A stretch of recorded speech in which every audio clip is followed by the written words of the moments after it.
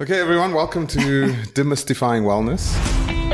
This is the season, and the podcast themed Being You. Mm-hmm. And this is episode 2 of Demystifying Wellness as a season. And this episode is all about joy and cultivating joy. And this is one of those things I haven't spoken to you about, like what is it going to be and what are we saying? Because I just want to hear it organically from you. And I could see it, you're a little uncomfortable. I'm so uncomfortable. The tables have turned. Everyone from the last time, Steph was in the comfort seat and he was like all proud and chest puffed out. And now he's feeling very uncomfortable. He's like, what are we talking about? I'm like, we're speaking about joy. Oh, okay. This is like the opposite to the tech world and all that you used to talking about. It really is something that's a bit left field for you. Even the literature that you consume relative to this, I'm like, okay. Yeah. Interesting. You know, let's talk about well, then ChatGPT you're the perfect or something. person because hopefully you will learn a little bit today. I'm going to ask you, that's it. I represent on the podcast, the layman. So for those of you that have never heard of us, Lisa's in the wellness and health space, etc. I'm in the technology space. We are married. We decided to do this podcast. Actually, we didn't decide to do this podcast. Let me fix that. I forced Lisa me do it. to do this podcast because there is so much that Lisa has contained within her, in her head and her heart that needs to be said. And unfortunately, there's just not many platforms for you to do that. And, you know, you get onto TV and they edit the hell out of it to make it fit into 2 minutes. We've said that on the episode 1. We, any other platform, I mean, webinars. Even social, people just don't have the attention span. You know, I'm told to do everything in a 90-second reel. TikTok, I need to get to the point in the first 10 seconds. On Facebook, you know, long-winded videos, people drop off after the first 2 minutes. So it's very frustrating because a lot of these topics do require a deep dive. They do require context and time and patience, and you really need to get to the crux of it all, and you can't just simplify it. It's not so simple, and it's very frustrating when the new ways are everything is instant, everything is quick, especially the whole Gen Z like era. They want everything piecemeal, you know, just give it to me, give me the highlights. But that's not life, you know. And by the way, so just so everyone knows, we're doing this in our gym. With a makeshift setup. On a makeshift setup. And thanks to Gavin and the Solid Gold team for giving us this equipment. I'm going to try and hold on to this because I think it's really cool equipment. Gavin taught me how to set it up, and we're sitting here. So this is solo. This is no studio. The tech is our responsibility. It's quite intimidating, but just getting back to what this is all about, because I think I need to keep track of where we're going. So demystifying wellness, it is a key question. Again, I want to ask you, why are we doing this? I prompted you to do it. We said it was long form, but I think there's more of an element that you should probably speak about. Like what's your intention with this podcast? Because this is yours. I'm really just an MC at this event. Yeah. I think, main reason behind it, besides the fact that you forced me to do it, is probably because I do feel that I have a lot to say, and the frustration, as I mentioned on episode 1, is really real when it comes to trying to keep things short, get to the point, keep it simple. You know, people don't have attention spans. This podcast really is for people that do have a bit of an attention span and would like to know the whys and the hows of why I do things the way I do them. And it doesn't come with 1 year of experience. I mean, there's loads of fitness influencers and wellness gurus all over social media. People that have just done a year's quick course and wear too little clothing, and now they call themselves this fitfluencer. And I see it all the time. It's quite frustrating. I mean, I've been in this industry for 23 years. My whole life. Since I was 18, I studied it. I actually was 17 when I started studying fitness and health. And I'm 41 now. I just had a birthday between this last podcast and this one. Well, we'll talk I'm about a whole year older. Oh my gosh. We'll talk about everything that's happened since the last time. So, you know, it's a long time. I've seen a lot. I've been through a lot. 23 years ago, fitness and wellness was not as trendy as it is now. It was definitely more frowned upon when I was younger. People would look at a fitness person and think, wow, you're quite vain. All you do is gym and you watch what you eat and you protein shakes, and it kind of had the stigma around it. And only in the last 5 years, I've seen it shift where people are actually respecting those that invest in their health and make time for mindfulness and, you know, really respect their bodies and their sleep patterns. And, you know, when you say, sorry guys, I've got a cutoff, or I need to spend time with my family, or I can't do Saturday morning because I'm actually going for a run, or, you know, I respect those people. I always have. But now the respect is returned. Yeah, but I also think think it's because of COVID. I mean, so much happened during COVID that people are so aware. And I think it's in everyone's subconscious. I think on a business level in enterprise. I saw the shift even before then, though. Oh, really? For about a decade, I've seen the shift. I mean, I've been plant-based now, or vegetarian more, and a bit of plant-based, so vegan eating, for, I would say, 14 years. And when I first became a vegetarian, it was very difficult to find options on a menu, to find the right food products in your local store. It was very expensive. I was the odd one out. Now, every single store offers a plant-based alternative. I still remember. Every restaurant as well. Do you remember that time we went to New York? And we walked into... It's raw, hey? It's raw, hey? You can still remember that. So just the backstory to that little internal joke is we went to New York. And I think we were just dating. This is early years. And I wanted to try this famous vegan person that I'd been following on Instagram. She had a restaurant, and it was raw. It was raw vegan. It was raw vegan. So not just vegan, okay? Yeah. Or vegetarian where there's cheese and stuff. There's none of that. It's vegan. But it's not cooked vegan. It's raw. So I think I forgot that in the back of my head, that this is a raw restaurant. And then we the starter came, and it was this huge, big, like yellow flower stuffed with a mousse. Of some kind of mousse inside it. But it was just a flower. And we looked at each other. Can we eat it? And we were like, exactly, is this an ornament or can we eat this? It was beautiful. It was beautiful. It's strange, very strange. Orangey and then color. The main meal was a veggie curry, like a Thai green coconut curry. So I was like, oh, I feel like that. So we ordered it and, had our first bite and crunch. I'm like, wow, it's raw. It's like, it didn't look raw. It looked cooked like a proper by the way, curry. I remember watching you. This shock. is early days. I was trying to impress the hell out of you. And like some of your wellness stuff, I wasn't into back then. Because I was still like, it was early days. But when we went to that restaurant, I was skeptical. And then I was very skeptical. And I was watching you. And I didn't want to say anything. Like this was like really, really SHIT food. Yeah. It was like, I just didn't like this food. I was eating... It felt like someone had dug it up and I watched you and you were eating and and it was so difficult for me. And you said nothing. I said nothing for quite a while and we were eating. And then you looked up at me and you went, this is raw, hey? Well, we both had the giggles, but insane giggles. We couldn't stop giggling the entire rest of our meal. The waitress was coming to our table thinking that we were high on something. It was bad. But I mean, it was a night we'll never forget. And whenever we see raw, we look at each other and it's like, it's raw. Hey, it was definitely a situational thing. But I think we both forgot when we walked in that it was not just vegan, it was raw.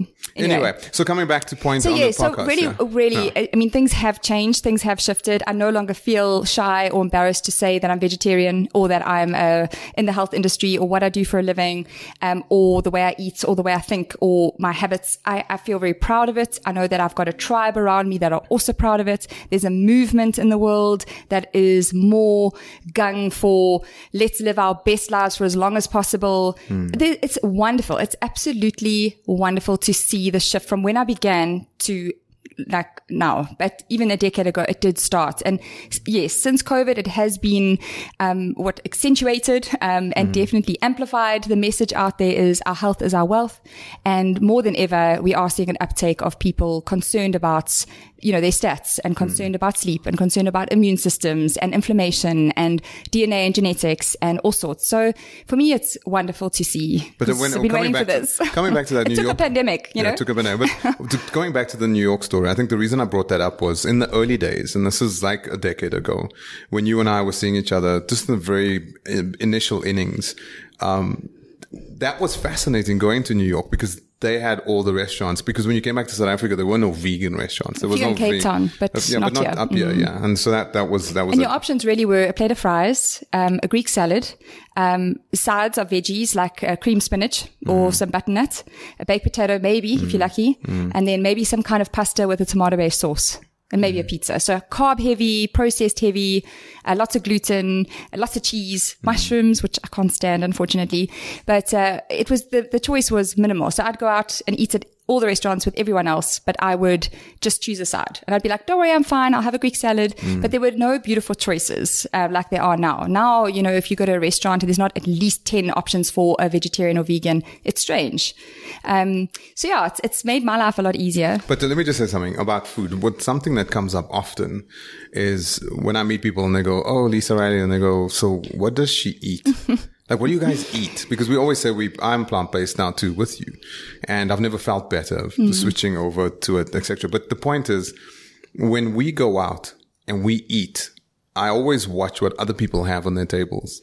And people will have like ribs and spinach chops and that. But then when I take a look at our table, it's a diversity. There's so much going on the table. But anyway, this is not about food. Yes, we'll do that in a completely separate episode. Yeah. I'd love to unpack protein, and like that's definitely a question we get a lot. But how do you get all your protein in? So I think vegetarian, vegan, plant-based, and how much protein is correct for you is definitely one of the subjects for later on. So next thing is we just want to thank everyone for the engagement on episode 1. Yeah. And hopefully it's not a fad. It's been awesome. But the feedback from the Solid Gold team is that the engagement is, they've never seen this type of engagement before. So we've had... People actually listen to the 1 hour, 40 minutes because when we finished that recording, and it was a mammoth recording, and I must be honest, I didn't even feel done after that. I could have continued. Anyway, and we looked at each other, 1 hour, 40. I'm like, Gavin, you're going to have to cut that. He's like, we're not cutting anything. And yet there was a lot of people that tuned in right to the end. They were listening to the very end. So for all those out there that did listen to episode 1, thank you for, making it your Netflix movie of choice that specific day. I really appreciate it. And it's been great to hear all the feedback. We have had a lot of beautiful messages and comments, and lots of positive feedback about when's the next one coming out. And so, sorry for the delay on episode number 2, but we have our reasons, right, babe? Yeah, lots has happened. It's been busy the last 2 weeks. I just want to say again, I want to emphasize that this is not our day job. We're not good at this. This is not what we do. This is just us sharing on a pro bono basis, sitting down and just saying, hey, we've got to like dispel some of those myths. And I think that's why season 1 is so important for me, demystifying wellness, because as a layman, there's just too much wellness stuff going on out there. And it's confusing. It's like, I need to sleep this way. I need to eat this way. I need to move this way. I need to think this way. And if you look at everything coming at you because of social media and all the things that we have access to, it's overwhelming. And hopefully this podcast will do that. And I will represent everyone out there that's not in your industry or doesn't have your mindset, because you guys confuse us because you speak a different language and you make it all look so easy. And I think I'll ask you the dumb questions associated with that. So just thank you everyone. The last couple of weeks, since the people have asked, why did the podcast not come out last week? You promised us an episode every week. And we had all the intention to record it. Wow. When we were in Belito, we took all this fancy equipment with us, and we even dedicated like a time to it. And one thing after the other, before we knew it was time to come home, and we hadn't done it. And I felt very disappointed because we happened to be at the ocean with a beautiful view, the sun rising in front of us every morning. It was awesome. And I really wanted to record that episode there because it really emanates like the ideal world for me, with the dolphins and the whales in the background and, the sun rising over the ocean. It is my happy place to be by the sea, and to talk about a topic around happiness and joy. It would have been perfect. But anyway, life can't always be perfect. So, yeah. Yeah, I mean, a lot's happened. We've launched a new studio in Belito with Lisa G.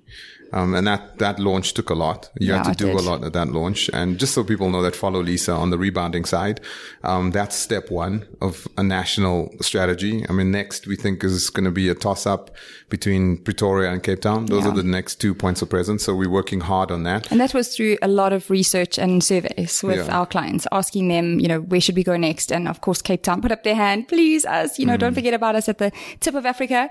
And Pretoria, because yes, it is quite a trek. It's still in Gauteng, but that it is far enough. But the thing is, this is a bounty certified. This is us when we come along. We do have academy members, and you can go rebound at their studios, etc. But the difference is, this is us having our presence in that particular vicinity with our branding, etc. So that happened. We launched in Belito, and that we underestimated the amount of effort that would take to get that going. But it's up and running, and it's amazing. And I hope lots goes wrong so that Lisa G can tell me she needs me down there as often as possible. I'll be like, I'll be there. Lisa G's got a crisis, guys. Only I can fix it. Bye.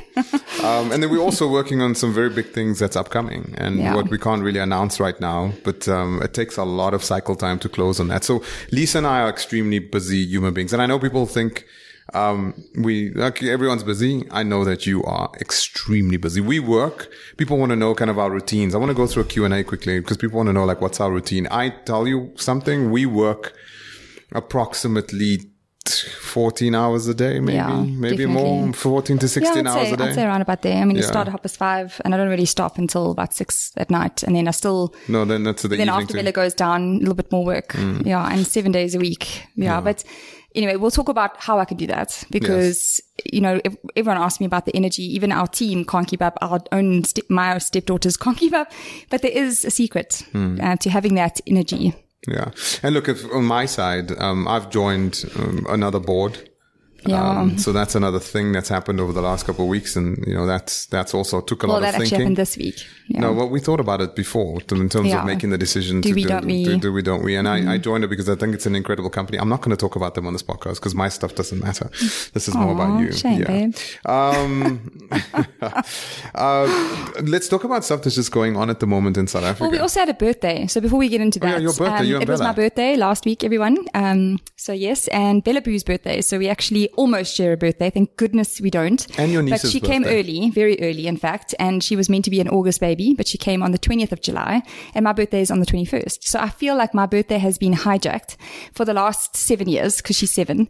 And I need to reclaim it at some point where I maybe celebrate mine when she was meant to be born or something like that on the 8th of August. So we had 2 birthdays in the mix.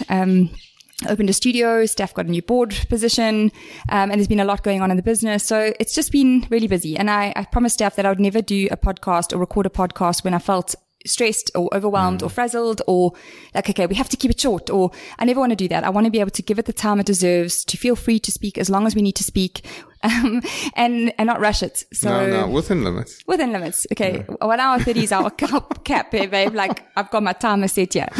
Okay, cool. So, one of the things I just want to announce there, and I think I don't know when it's going to be live, but we will have podcast at lisarally.co.za live imminently. Okay, so just give it some time. We'll announce it on social media. Follow us and we'll make noise about it. But podcast at lisarally.co.za. And that's where you can send questions, etc. People have been sending questions in though. So I've got a bunch of questions and I think we should go through them. But before we go through them, just generally in South Africa at the moment, let's talk about it because a lot of people are like, you're so positive, but like there's so much going on around us. Load shedding, stage 6 came in over the last couple of weeks, popped up its head again. The Russia crisis, the fuel hikes are going up. There's a lot going on. Oh, goodness. And I think, but that's why I always say, that's the reason you need to double down on your wellness. It's during those times. It's doom and gloom out there. So I say to staff, I'm not going to read any news, please. Do not burst my bubble. Like, don't bring that negativity here because I am quite a sensitive human being. And I am definitely more of an optimist, Miss Little Positivity running around. And staff is definitely more of I wouldn't say pessimist, but a realist, I think. I read the tea leaves. Yeah. And I've just said to him, you tell me what I need to know. So if things get really bad, we need to pack up and leave. If, there's something major going on, you tell me what I must do. But other than that, I am not going to read. I don't want to know what's going on because I must be honest, it does affect my mood, my emotions. It makes me worry. It makes me feel like maybe all of this is for nothing. And it worries me all the time. And I find it really hard to stay positive if I consume a lot of negative stuff, whether it's through podcasts or through reading or news or whatever. So I leave that to him. And I would like to stay in my little positive bubble. You can join me here. It's a really nice place to be. And staff can inform us of anything we need to know. Yeah, but I just think that is so pivotal around where people's mindsets are. People's mindsets in South Africa are not in a good place. I mean, people are stressed. I've never seen people more like highly strung, quick to anger. I mean, in the traffic, you see it all the time. I think people are just worn out. I think we're dealing with a lot. The power goes out. I mean, that's a major thing. It affects so much. It interrupts so much of your flow. And you don't realize how bad it is until you leave for a bit. So every time we've gone overseas this year, there's obviously no load shedding. And then you aren't affected by it for a week or 10 days. And then you kind of let it go. After day 2, you're like, oh my gosh, we don't have to charge everything all the time and scramble and try and quickly fit things in whilst you've got power. You don't constantly have this fear. And then the minute you land and then you try to find an Uber at the airport and you can't because there's no signal. And you're like, oh my gosh, welcome home. And I had the same thing now when we got back from Belito. The little area that we were staying in, this little community doesn't seem to be affected by water shedding and load shedding. I'm not going to mention the area because we wanted to stay that way. I don't know why they are not getting it, but for 10 days, we had no concerns about water. We could just consume the water and we had no power issues. And then we got back and it was very stressful. I think we literally came into our house and the power was off. So a lot of people are thinking, should we stay? Should we move to Cape Town? Should we move here? Should we move there? That's on everyone's minds at the moment. I just want to shout out to all of you. We feel it the same way. Should we stay? Should we go? That's a conversation that comes up once a week. When you kind of look at the headlines, etc. But the world is not great elsewhere. I've lived, I lived overseas in the United States for a long time, several years, and then I came back to South Africa. And I came back to South Africa because I didn't want my children to grow up being American in the American system. And we hear all of this negativity, but I think sometimes we need to focus on the positivity. South Africa is an incredible place. There's a reason so many of us are actually staying. Yes, there are people that are leaving. And if you get affected by some major crime incidents, totally understand it. But this is still, in my opinion, professionally, personally, the best place in the world to live. It's a hard place to beat. Yeah, it's a hard place to beat. You can go somewhere else and then you find, the problem is we don't read local news in France. We don't read local news in the UK. Yeah. We read headline news and the headlines tell us that it's an okay place to go. But when you land there, in the neighborhood where you live, in the area where you live and operate, then you'll pick up all the social qualms, all the challenges, etc. And if you come back to South Africa, then you realize, yes, there's that element of, load shedding again. But if you actually just stop for a second and look at South Africa, there is so much potential, number one. Number two is, irrespective of what the government does, irrespective of the people, we have the best human beings. Do. And pretty good weather too. Yeah, we have amazing weather. We have amazing facilities. A diverse culture, which is beautiful. Beautiful. It really is beautiful. I mean, the dress, the different languages, the chilled vibes. I mean, as you land, it's we're in Africa. Yeah. So it might frustrate you sometimes, but it also is a very beautiful thing, Africa, and just the sort of more lax. You get away with quite a lot. Let's just say, as a business owner, it's a lot easier to get a business started. There's a lot of forgiveness. For me, it's a wonderful place to start a business. There's less red tape, let's say, than starting a business in some of the other big first world countries. Yeah. It's very difficult. But also, the other day I was actually thinking about it. I drove past a taxi rank and the traffic was hectic and the taxis weren't and then we literally got gridlocked because the power went off and I was there at that particular location. And I put the window down and I was looking at and I was upset because everything has just stopped and I was surrounded by these taxis. And then the one taxi guy just started talking to me. And he just laughed and he smiled and we joked at each other. And then the other taxi guy joked with and an African person's smile, laughter breaks everything because it's irrespective of the poverty, irrespective of all the challenges. There's no smile like it. I haven't seen a smile like an African smile and an African sense of humor anywhere else in the world. Yeah. Nowhere else in the world will you see that. There's also quite a sense of tolerance, patience and forgiveness. I mean, as a small to medium business, we've gone through a lot as a company in the last 3 years and we've had some really hard moments and hairy situations, but we've had a lot of really forgiving, patient clients. That kind of, what we face would definitely not have been accepted in a lot of other cultures and communities in the world. But take a look at how we pivoted though. But we are incredibly resilient as well. Right. So I think that is what's amazing. I know other countries do love to hire South Africans because we work really hard. We always make a plan, and we are resilient. There's nothing we can't do or figure out or get around.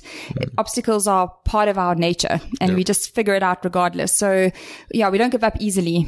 And just by the way, coming back to the taxis, I just want everyone to know, wherever you go in the world, taxis are much worse than the taxis in South Africa. I know some of you may have had really hectic, hairy incidents, but you go to London, Black cabs are horrific. You go to the yellow cabs in New York. You go to... oh my gosh, have you gone to Vietnam? Vietnam, yes. Or you go to Egypt. Yeah, Hanoi. I was in Hanoi years ago and I was like, this city is annoying. It's just...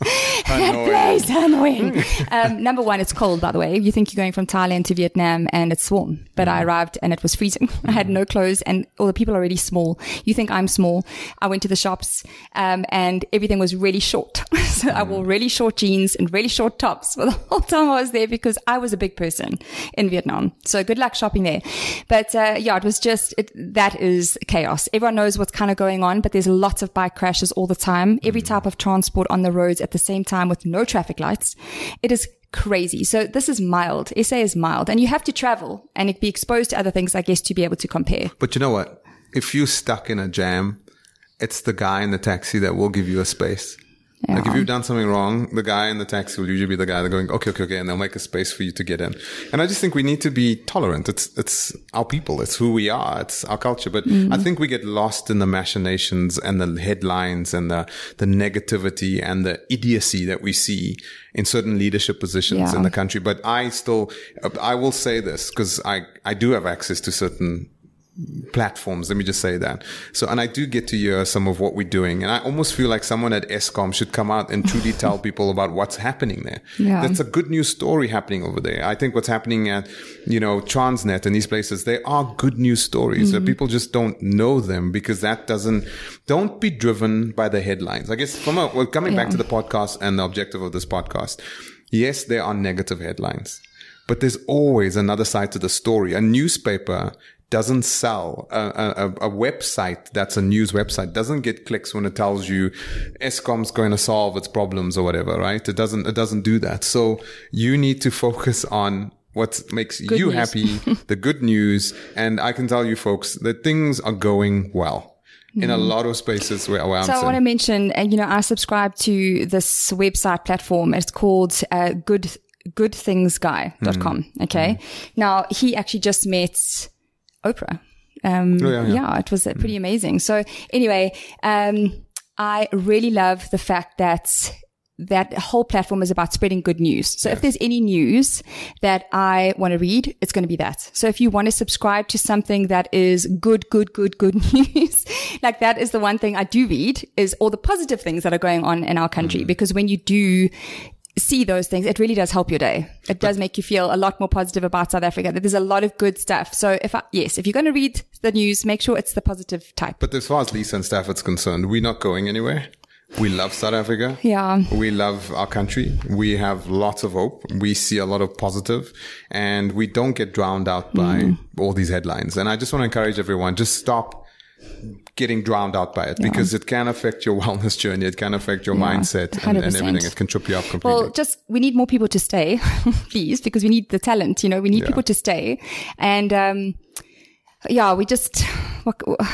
for me, it's, we need the, what do we call it, babe? The people that are skilled to stay in our country, like, yeah, skilled labor. Okay. Well, that's what you can call it. Labor sounds like a terrible word.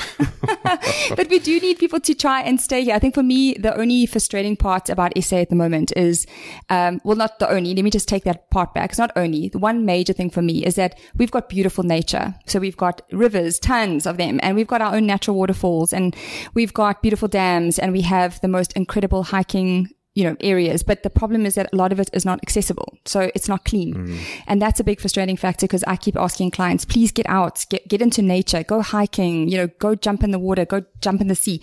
But the problem is half the time, those specific things are not accessible. They have E. coli in them, or they have some weird plant growing. They're dirty. People are washing their clothes in it. And so it is the situation we're in, but it does make it frustrating for me as somebody who's trying to be a proponent for living a healthy outdoor lifestyle. And yet a lot of the things that we want to try and do, you can't touch. It's not safe. Or it's not clean. And that's very frustrating. So for me, that is like a major goal for me for South Africa is, can we just sort out our dams and our rivers and our hikes and make things like accessible and usable and safe? That's like that world peace thing. So if this was a pageant, you'd be on stage. I know, but it is pretty frustrating because that's one of the reasons we keep traveling to places like Reunion is because you can jump in the waterfall, you can swim in the sea, you can go into the river and you don't have to worry about it. Like you can actually drink the river water if you wanted to. You can go on a hike and not think about, am I safe? So yeah, I think that's why we escape to those sort of places is so we can have the nature experience, but not have to worry about any of those elements. Okay, cool. So there are some questions that have come in. I've coalesced them. Some person asked pretty much every single question that we had coalesced, and I do think that you should tackle some of these. So she talks about you being an extraordinary person and have the results in your life, but you must be driven by some core beliefs and values because our beliefs govern our life. She says, therefore, I was wondering, what are your core beliefs that you live by, and what are your personal values that you have?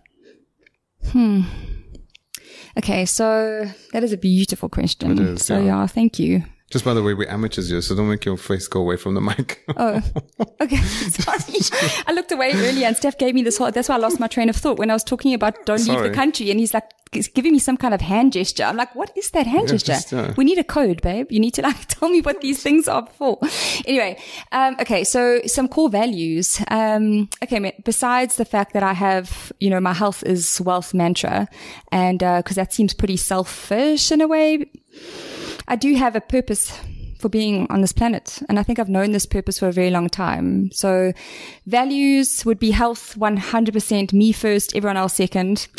For those listening, there's a reason to this. And I think we did mention it on the last podcast, but I'll quickly refresh. So everybody that comes to see me at some point in time, especially women, okay, have this like resentful kind of feeling. They come and see me and they are angry. They feel that they don't matter. They don't count. They're exhausted. They are extended. They are feeling that like they're not seen. They're not appreciated. And the resentment is starting to build up. They feel like everybody else has come first for many years. So whether it's their businesses, their children, their spouses, their partners, and they've been left like the last leftovers, the crumbs. And it's that they've done that to themselves. And through the first conversation that we kind of have, I try and kind of impart some education and knowledge, trying to get them to understand that that is they've done it to themselves. Number one, they have to own the fact that no one made them do that. They need to own the fact that they let that happen, that they are worthy, and that they need to start putting themselves first. And being selfish to be selfless is critical to the survival of women out there. We are really important in our societies. So in our homes, in our institutions, in our companies, in our schools, everywhere. The women are a really sort of center point and rocks to a lot of the people that they touch and see in a day. And our energy matters. And when you go into a room and your energy is dark and you are feeling exhausted and tired and angry, everybody can feel that. And before you know it, the entire room has changed. The whole energy of the room has changed. Like you can feel it's gone dark. So we have to realize the power that we have in society, that we need to enter our homes strong, resilient, powerful, courageous, bold, brave, energetic. We need to have that about us all the time.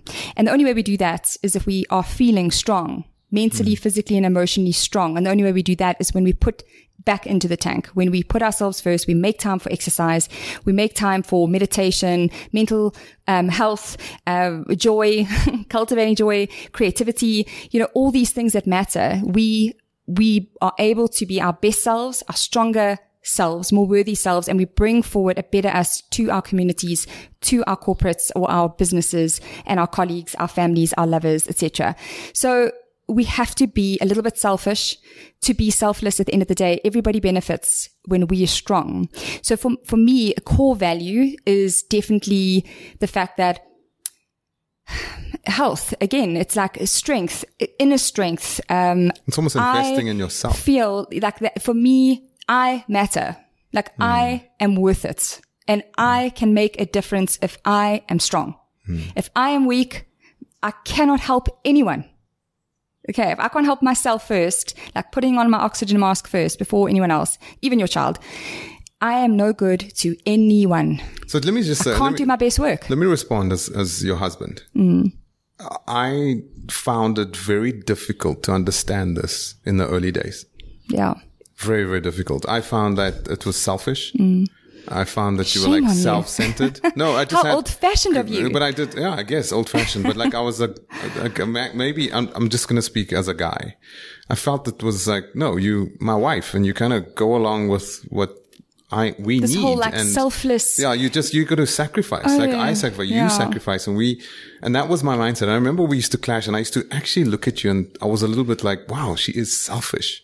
So she's just like, now the truth comes out. No, but we remember, I mean, we had discussions about this. We did have clashes. But and I just think if there's a guy out there, ladies, get your husband to listen in on this. I mean, this is something that I think you address this to ladies and you go, ladies, listen. I actually think this thing needs to be heard by men. Men need to hear this more because I know this, we all equal and all of that stuff, but if a man can understand the framework of a woman and what a woman needs to be the best woman that he could get is to actually set that woman free. Well, let her be herself, for goodness me. Well, let her invest in herself. Right? You've got to sometimes, yes, invest in herself 100%. But look at all the reasons why you fell in love with that person. So like your spouse, right? And what happens a lot in relationships and marriages is that things start falling away because you now I've got this label, like I'm a husband or I'm a wife. Now I must make dinner every night and I must be the woman of the house and I must do all the chores and I must organize this house. And then you're going to have 1, 2, 3, 5 kids and pets. And now they must all come before you. And this person that you fell in love with has lost like their purpose. Maybe they've stopped working for a while. Maybe they've stopped doing things that they love and that really fuel their creativity and fuel their passion and joy for life. Which made them interesting. Which made them fascinating to you, which made you want to date them and marry them in the first place. And now they have lost all of that attraction because they've lost themselves. They've totally and utterly lost themselves over the years. And now you wonder why so many marriages don't work out because the person you married isn't that person anymore. So for me, it's like you saving your relationships when you put a lot into yourself. You are saving your family. You are really kind of guaranteeing the longevity of your close, intimate relationships. You remember Hanley said this. So Hanley was somebody that we engaged a lot from a therapy perspective, specifically me, in the early days. And we'll have her on the podcast. And I said this in episode 1 too, but, she spoke about twin flames a lot. And in the beginning, I didn't really understand it. And she says the best relationship is when it's not one flame and you come together and you melt together. It's not about that. It's when each person has their flame and they bring it. And those two flames create a bigger flame. Yeah, more powerful one. But you bringing your flame. It's twin flames. It's not a flame. You're bringing your whole self to the party. Yeah. And you continue to, and that needs to kind of be your promise at the altar, is that I will continue to nurture myself and put myself forward so that I can bring the best me to you always.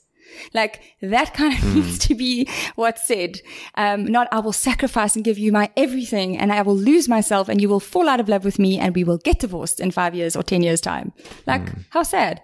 People lose their way. And it's a lot of old beliefs and kind of traditions that kind of need to die, I feel. And fine, if you're out there and you're listening and you want to just be a person that's married and selfless and all that, fine. Yes. You know, like, cool. Then if that is your goal, your passion, that's your purpose for being here, is that you're a mom, you're going to have 6 children, 27 dogs, a happy husband, like that, if that's what you want to do, that's also fine. But if you've always wanted to have a career, make a difference in the world, give back to society, have children, have a purpose, have a good marriage, travel. If you want to have all of it, you want to be kind of like a multi-phrenic human being, like complex, but intricate and divine, like, then you're going to have to work on you and you have to time manage, you have to outsource, you have to ask for help, you have to figure it out, but the one thing you cannot do is ever neglect yourself, because you will lose yourself and you will lose your way and it will affect your relationships. You know what? One of the things again, from a guy's perspective, this is I think in the early days when we got married and that, I don't think I was mature enough to understand this. You know, I was possessive, jealous. I think most guys are, but it takes a level of maturity to just understand this because when you went on your last wellcation, the last couple of wellcations with the ladies, where, and if people don't know what a wellcation is, Lisa takes a group of ladies, an intimate group of ladies away.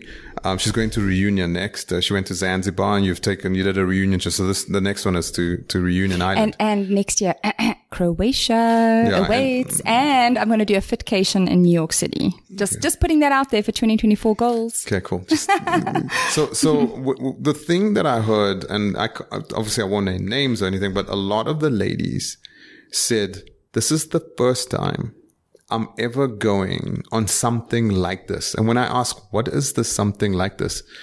Going away by myself, without my children, without my husband, with a group of people that I don't even really know. I've never done this. It's almost scary. And it's amazing. It's the first time in some of them in their lives. Some of them can only recall ever doing it when they were not married, doing something like this. And I always ask, so like, why? And I guess as a guy, if an immature man, if you came along and said, well, I'm going away with a bunch of girls and we're going overseas, and off and away we go. I mean, my initial reaction, I think most men will be like, no, wait, what's this? You know, so it does require a certain level of maturity to understand that that's what you need. My wife's going to go away to learn how to be a better her, because that means that she's going to come back. I'm going to benefit. My kids, everyone is going to benefit by this new mom that comes back into our house with, renewed vigor and joy and passion and energy and vitality. I mean, surely that's what you want for your partner. Is you want them to feel and look amazing forever. Like that's your kind of commitment, right? To each other. Just remember you and I had a discussion years ago. We may have been on a long flight or something when we had this discussion about our relationship and a relationship. And we landed up saying like the most important fundamental aspect of a relationship was respect. Like you could love somebody, you could adore somebody, etc., but if you didn't respect them, but respect wasn't about opening up the car door and all that, the basic stuff. I'm talking about respecting that person, that even if that person wasn't your wife, that you'd look at her with an air of respect for her in an individual capacity, and you'd respect her. And I'm not talking adoration. I'm not talking about liking. I'm not talking about love. I'm not talking about any emotional connection. I am talking about just there she stood, and you saw her and you met her and you walked away. Would you have a feeling as a man that, wow, I like really respect that person? And well, you respect her because of the things that she says, the things that she thinks and says and does and is in harmony. You know, like she thinks great thoughts. She says beautiful things, wise, smart, kind, nurturing. She says the right stuff.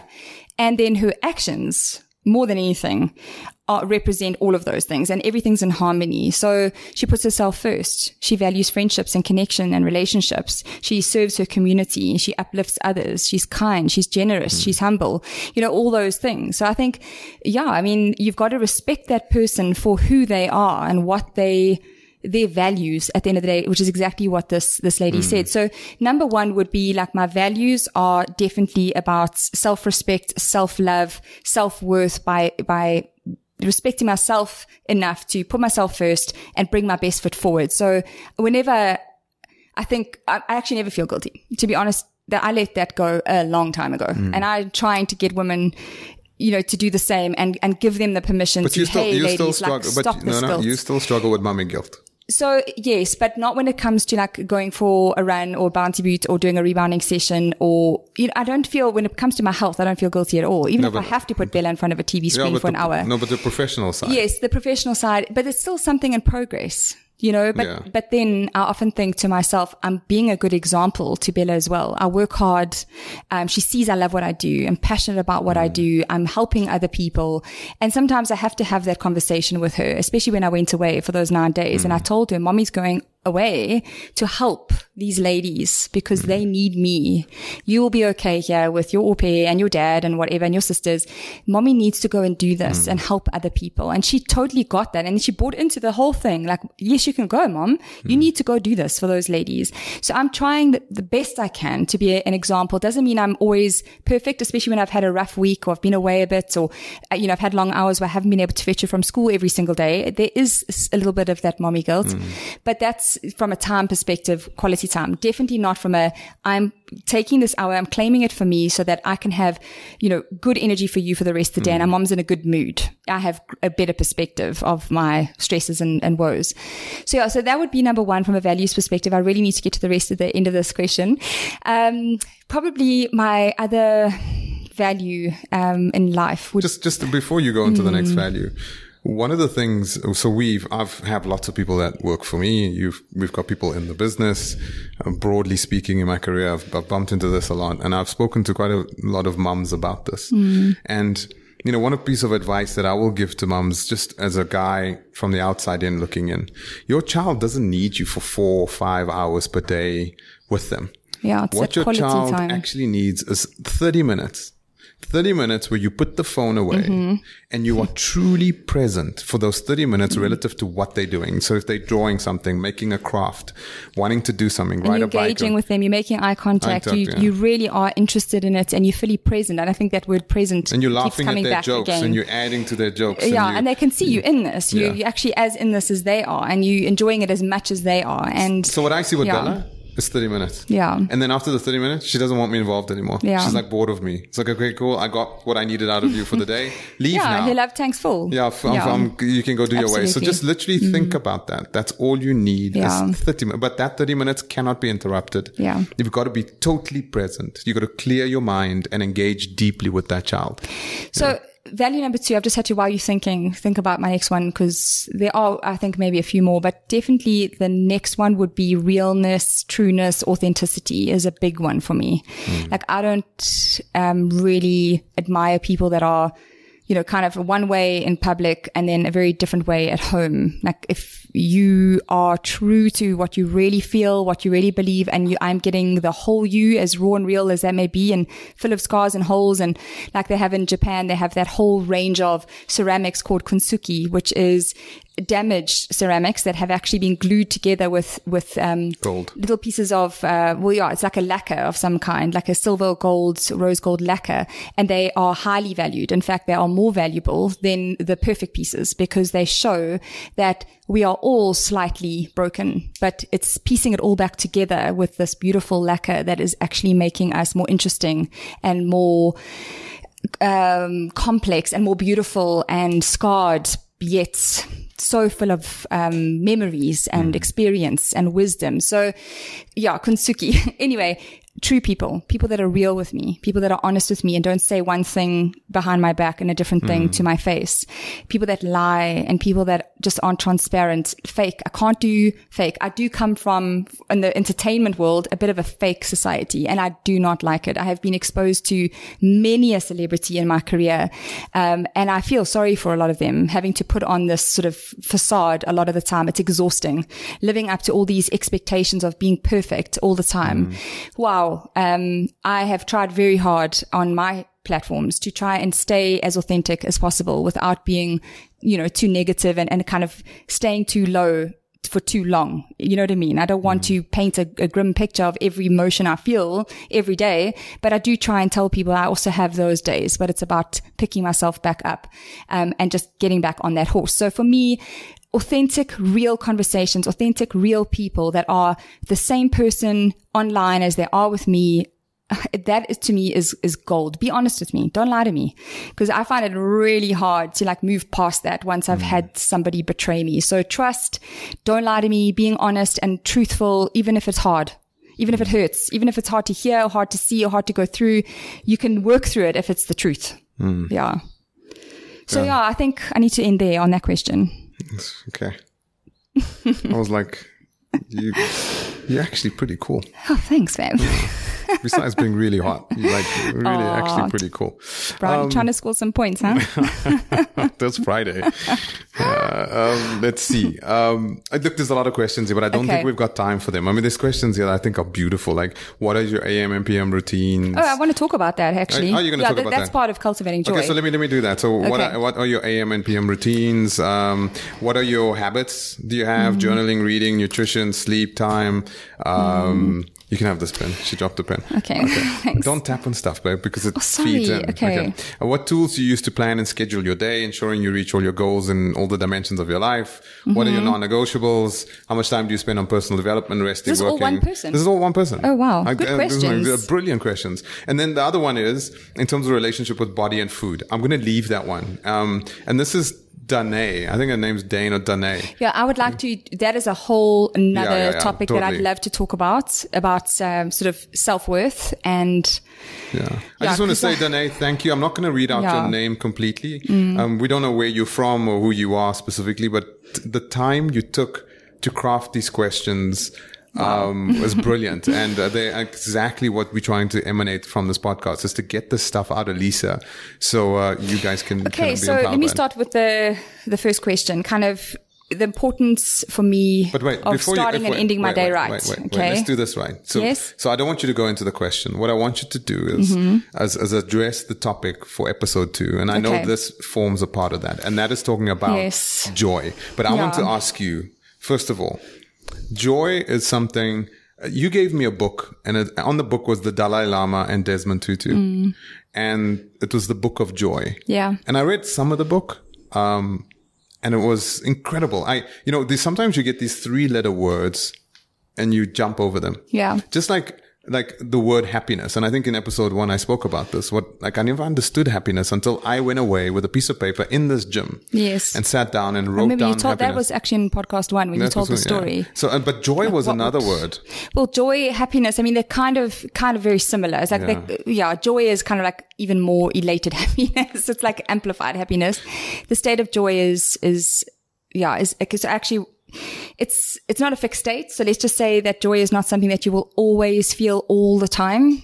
Okay. But it is something that you have to create, and there will be moments of fluctuating joy throughout the course of the day. We just want to stay there for a little bit longer. So we want to be more in the joy state than we want to be in the not joy state. So it doesn't mean that your life is just going to be this big, happy moment, one moment after the next, cascades into the next. That is kind of fake.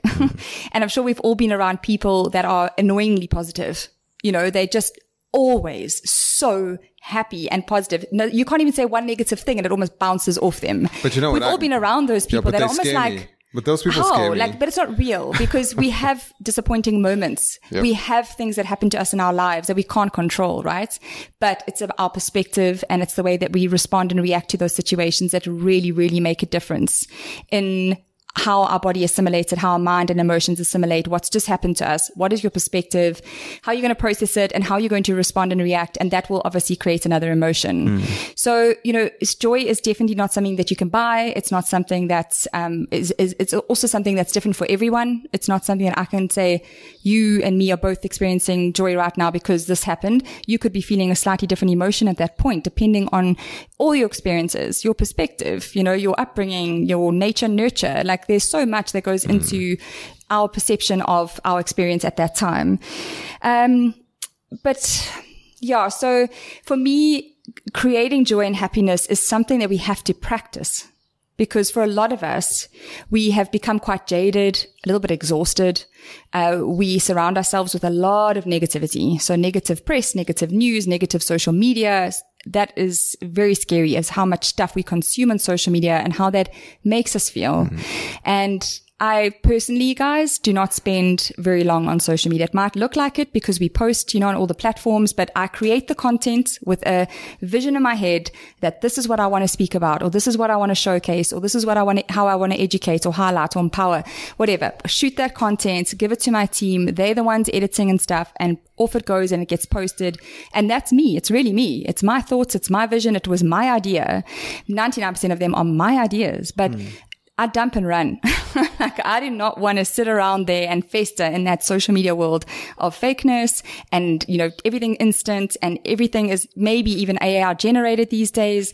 I just don't want to go there. I want to live my real life right now on this planet with my real hands and my real eyes. Can I just say something about that AI generated? Because that's my segue. Yeah. Okay. I can finally say something. Yay. Just so people know that there's a couple of movies, like the social media movie, that teaches you that artificial intelligences have been employed on these platforms, Facebook, Instagram, TikTok, etc., everything that you are seeing, everything that is forwarded onto you, everything that gets prompted is a machine that is constantly attempting to get an accuracy rate in terms of determining who you are and presenting that out at you all the time. So these AIs, when I do presentations about artificial intelligence, etc., and people are shocked because they never realize, like, wait a minute, because people think they are in control. They think they're on Facebook. They're just on Facebook, or they're on Instagram and I'm just scrolling on Instagram or TikTok or whatever. What they don't understand is that little glowing rectangle is totally a wand, and it has there's a spell on you for that moment, and there's an engine behind that is giving you such beautiful personal contact, and the objective is that entire fitness function of it is engagement. They don't want you to leave the screen. Now, what we've determined in the technology world, algorithmically speaking, and the AIs have picked this up, is that when human beings are negative and enraged, their engagement goes through the roof. So when you're on YouTube, when you're on TikTok, whatever you are, negative stuff, enraging things are the go things viral. that, when we say go viral, it means people are engaging with it. Yeah. Those algorithms are tuned for rage. Yeah. And I'm part of the system that made some of these systems, right? Yeah. So they totally tune to enrage you. Because the more depressed, angry, just the more hurt you are, the more engaged you are on that platform. And that's what they love. That's why and negative news spreads way quicker than anything positive. Way generally, if something is shocking, we'll all share it. Well, I mean, I personally don't do it, so I do not share anything like that. But it does go viral for that reason. It's like the shock factor. Is it disgusting? Is it horrific? Is it rude? Is it like, oh my gosh, did she really do that or say that? It's like we want to shame, we want to blame, we want to spread hate, spread negativity. It's like, why? Like, why do we do that to each other? It's just actually really sad. But the point is, do you think it makes people feel more normal because they are maybe not so satisfied with their current state of mind and their lives, that it makes them feel, oh, he's also messed up, or he's also going through, they can relate. They're also going through chaos, and they're also whatever. They messed up some elements, like a interaction, or they messed up. Makes you feel more normal. Like, so in that moment you feel like that person's worse than you. Like, you know what I mean? What is it about people that... It is. Okay. Anthropologically, if you go back in human history, we've determined now that we are no different from who we were hundreds of thousands of years ago, instinctively speaking. So the woman or the man that walked into a cave, put clay in their mouth, put their hand on the wall and spat. The difference is we the same. And if we break down why that person did that, why the cave paintings, why the handprints, we are instinctively as human beings needing three things. So everyone needs three things every morning when they wake up, and it feeds us. Number one is we never want to be forgotten. Instinctively, legacy. I get that. So we just don't want to be forgotten. And that's why we do what we do. We left cave paintings on cave walls. Now we have digital walls that are consistently and persistently around us all the time. And our cave walls have audiences that watch them all over the world and engage with us.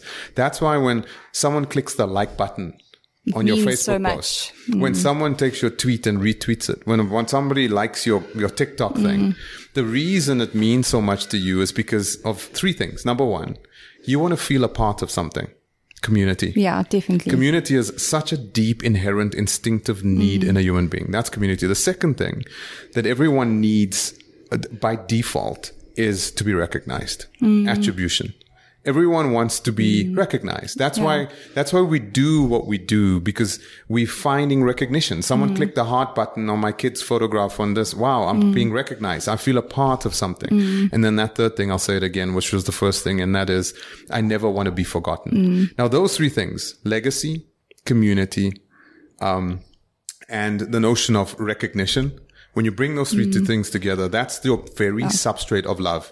Yeah. People feel loved when you give them those three things. You want to feel valued, appreciated, seen. But those are the three elements. That's why I think Avatar was such a huge movie, because like, I see you. I see you. I see you. You know what I mean? It's like just that one line. But that's what everyone wants. It was made Avatar because like now it's this thing like, I see you. Like I see you, and you make eye contact and you feel like you're not alone. You know? But that's so what these systems around us are doing, they're feeding architecturally, systematically, technologically on who you are as a human being. They know that this is what you need, that those three things are what you need. And whether you are the CEO of company X or whether you are a student in school Y, doesn't matter. We are all made up of the need for those three things. So I just think it's time to maybe change the narrative. We need to start sharing a little more of the positivity and things that give people the sense of joy and laughter and, you know, emotions that are happy and healthy, and not ones that of shame and blame and sadness and negativity. So that is definitely something that I steer away from. And that's one of the ways that I cultivate joy in my own life. Is I'm very particular about everything that I consume and everyone I spend time with. So it's really hard to be in this place, by the way, because making friendships is more tricky. Because you don't make friends easily when you have a certain expectation or standard. And I don't want to sound like a snob, because I'm not a snob. I'm just so protective of my energy field that I really struggle to just be friends with just anybody who is going to make me feel a certain way, or question my values, or just robs me of energy. I just can't do it. I think I'm also a little bit older and wiser now. So I'm definitely, you know, just less, I know who I am. I know what I want. And I don't want to, I don't need any kind of like forgiveness or whatever. Like so for me, what you consume on social media, you need to unfollow pages that don't make you feel good when you watch those pages. If they are belittling you or making you feel sad or not worthy in any way, they're not creating a sense of like fun or laughter or joy or inspiration, positivity, you need to like unfollow that person if they're making you feel sad in any way. Reading good news versus bad is another way that I protect myself and I keep the sense of joy and positivity in my life. The friendship circle that I keep is limited, and it's my tribe. It's the people that resonate on my level. They have the same values as me or very similar. They respect their bodies and their health. I'm not into like drinking and drugs and like nightclubs and bars. I've never been like that. So for me, I never could have friendships where friends valued that every weekend. It was always, you know, going and doing a running event or a cycling event, or it was in the gym on a Saturday morning followed by a picnic, or it was family time at a braai. I had different weekend expectations, and that was a way of protecting myself, because I feel like every day, all day, people are consuming my energy. So it's very important for me to fill that energy tank back up every day with lots of positivity, self-love, beautiful food, great, energy that I keep, or the company that I keep is filling that tank. People around me that are fueling me and inspiring me, the things I read, everything, the exercise that I do, the sleep that I get. It's all about, okay, so I start my next day with a full tank.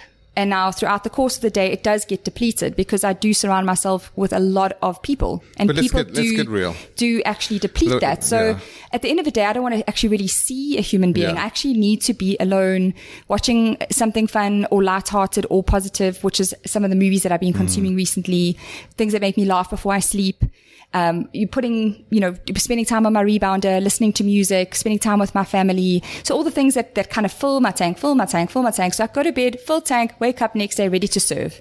I could not do what I do every day if I was reading the news, consuming a negative social media, friendships that were really draining and taxing of my energy, and just felt like almost one-sided, negative staff members, doing what I didn't enjoy every day, didn't make time for exercise, eating the wrong food, not getting enough sleep. I'd start my day with an empty tank, which means I have nothing to give anyone else, my family, my clients, all of you listening to this.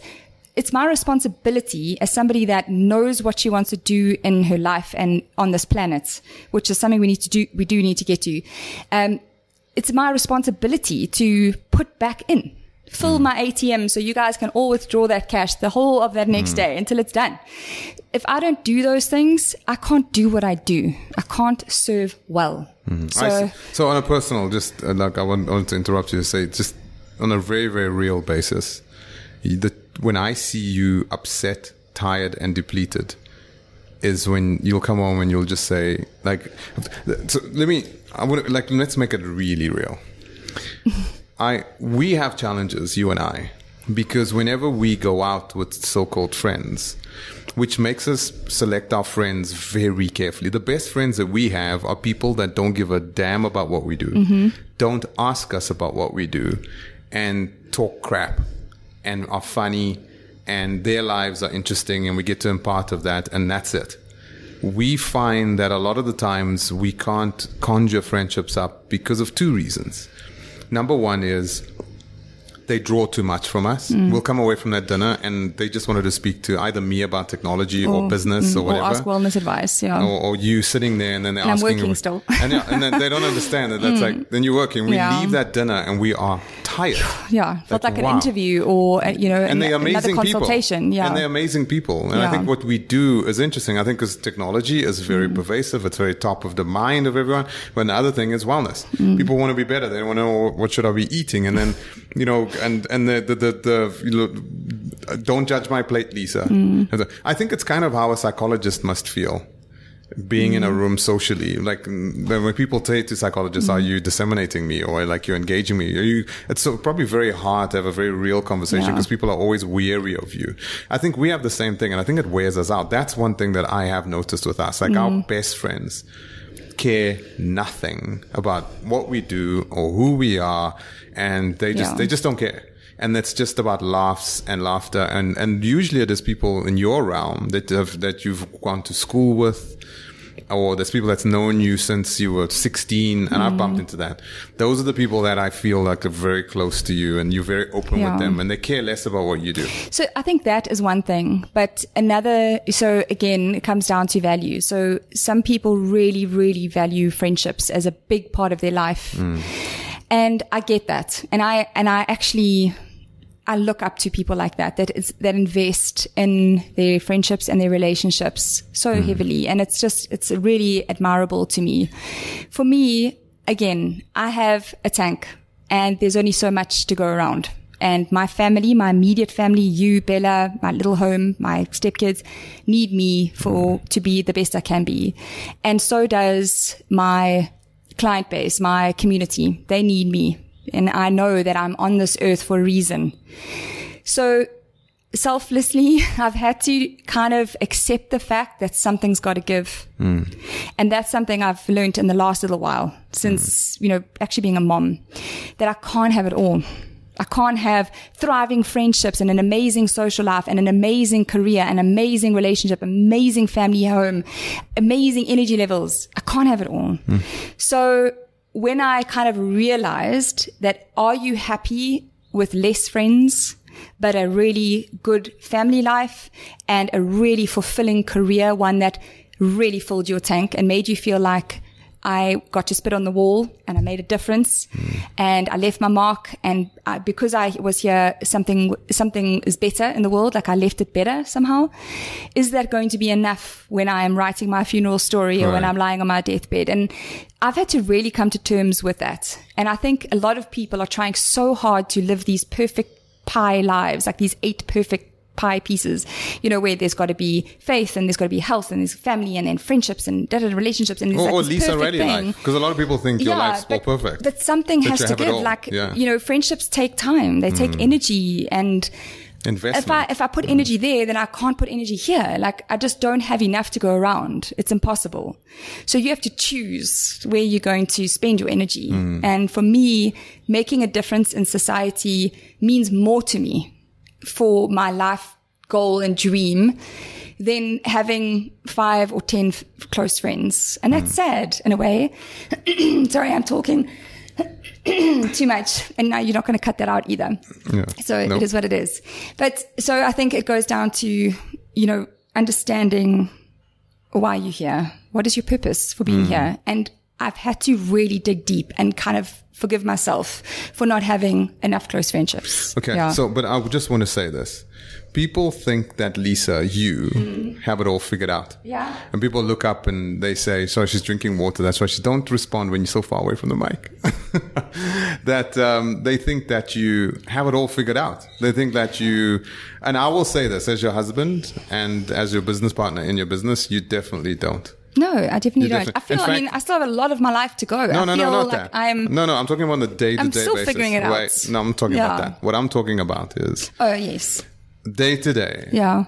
What we get a lot is the grumpy version. What we get a lot is the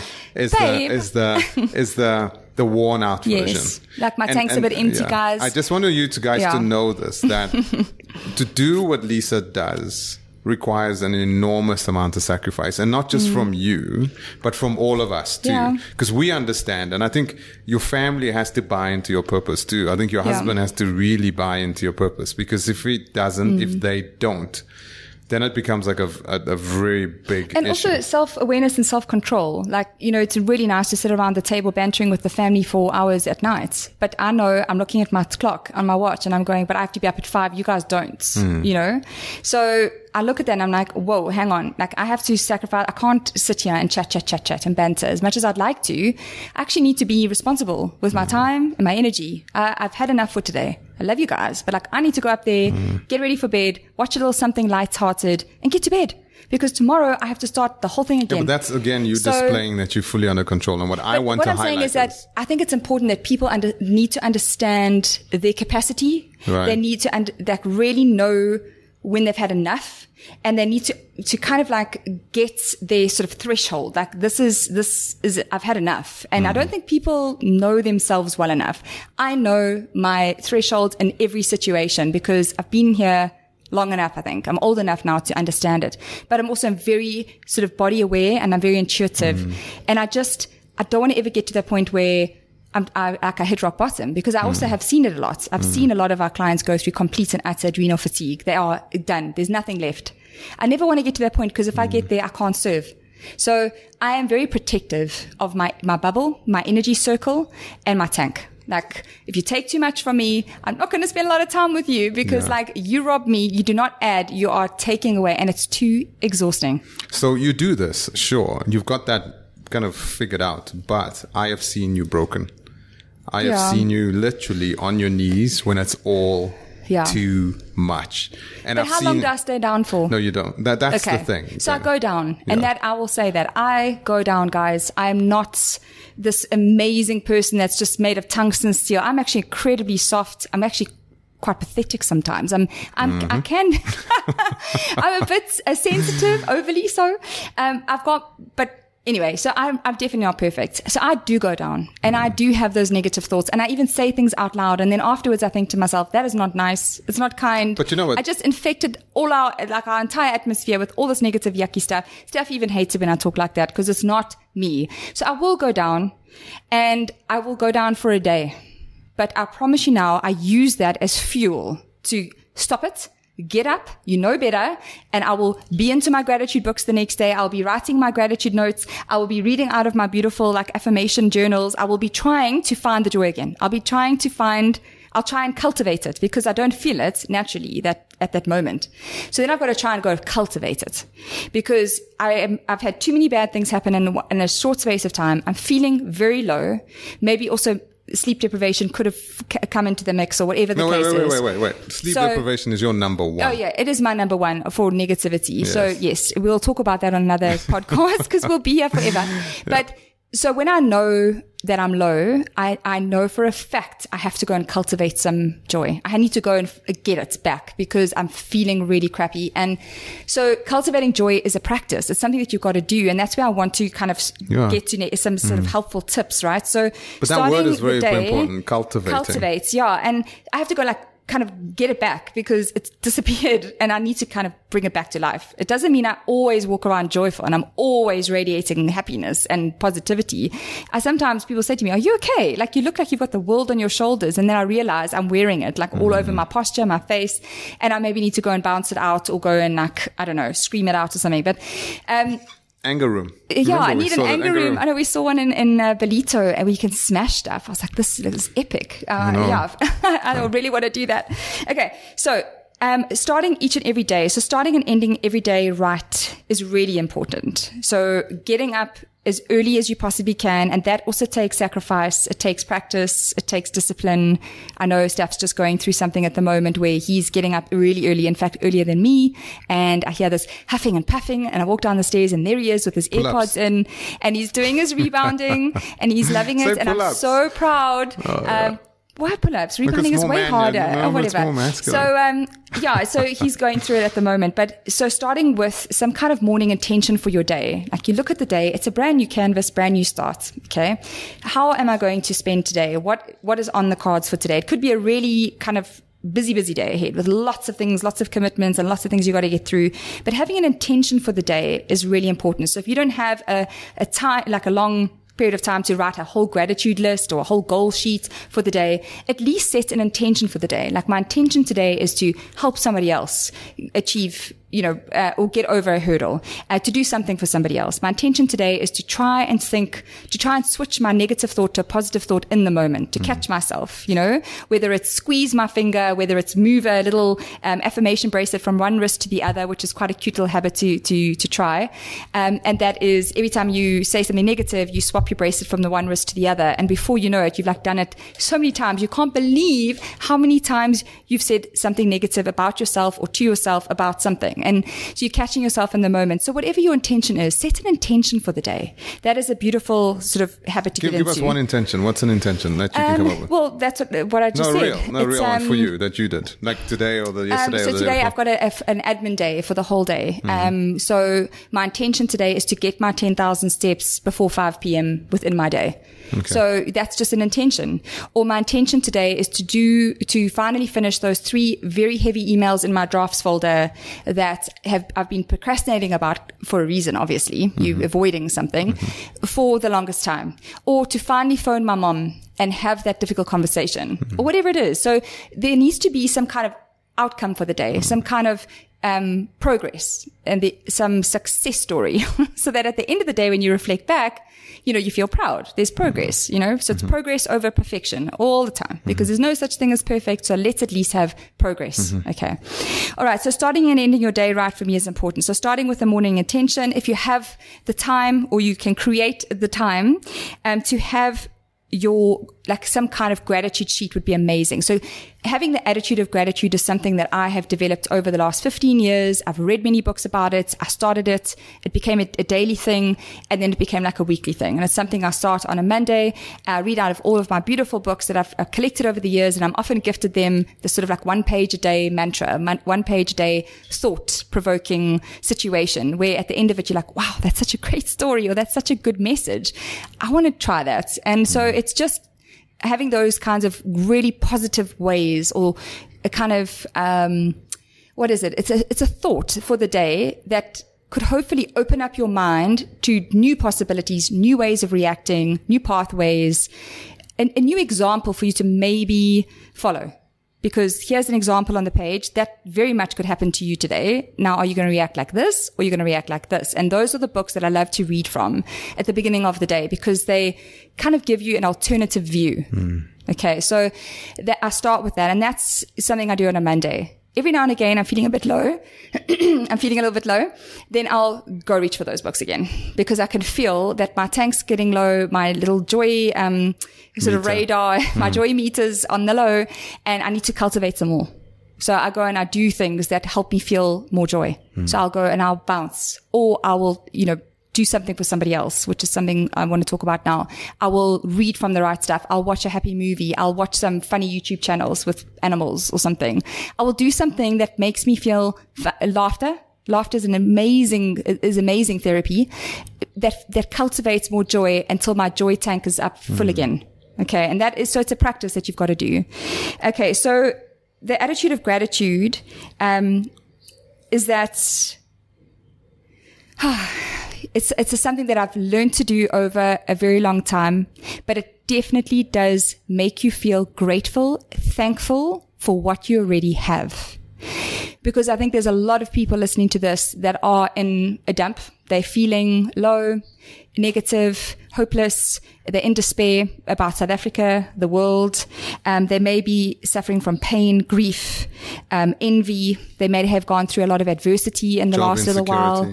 There's a lot, and to kind of start with a gratitude list, you're like, oh boy, how do I even get started? I do not feel grateful. But when you start digging and you start realizing all the things that you've done in your life, what you've been exposed to, the people in your life, the fact that you've got a meal, the fact that you've got a roof, and you can start with things that are basic, where you take it for granted in a way, that I have a car, or I have a job, or I have a roof over my head, which a lot of people don't in this country. So you start with the things you have, and then the gratitude list becomes easier and easier to do as you go along and as you practice this whole method. It doesn't come easy at first, especially if you're angry, or if you're sad, or if you're frustrated. It's like, I hate the world, I hate my life. But how are you going to ever cultivate joy and feel happiness if you don't start somewhere? So start with what you've got, and that definitely has a ripple effect and starts to generate more and more happiness, gratitude, joy. It changes brainwaves. It actually boosts our immune system. They've got science behind gratitude. And it definitely starts with, what do I have right now? What are some of the lessons? What are some of the people that are in my life?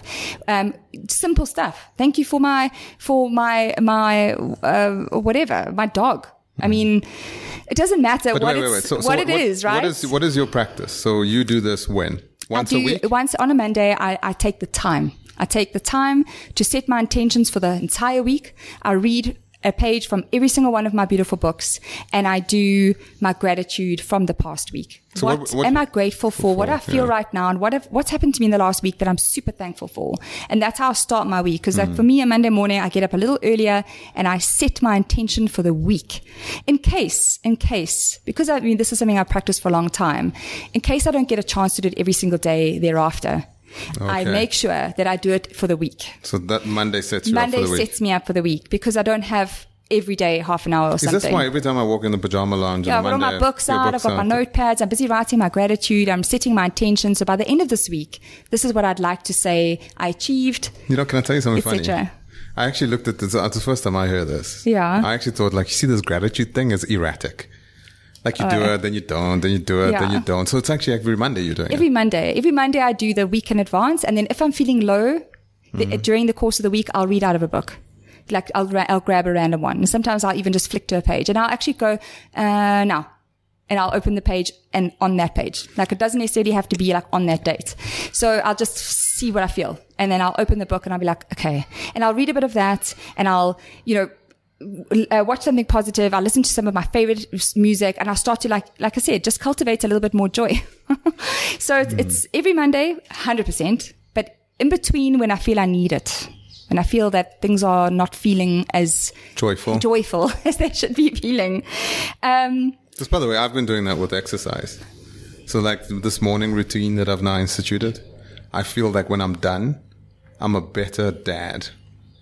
A better husband, I think. Yeah. You're like a different person. Oh, really? I didn't know this. Yeah, before 7 a.m., he's showered, he's eaten, he's trained, he's good to go, he's on time. I'm like, wow, I'm like, where is my husband? What have you done with him? But can I tell you something? Why? Because I think that when I took this additional board position, I realized something that Hanli said, that you need to become a warrior king.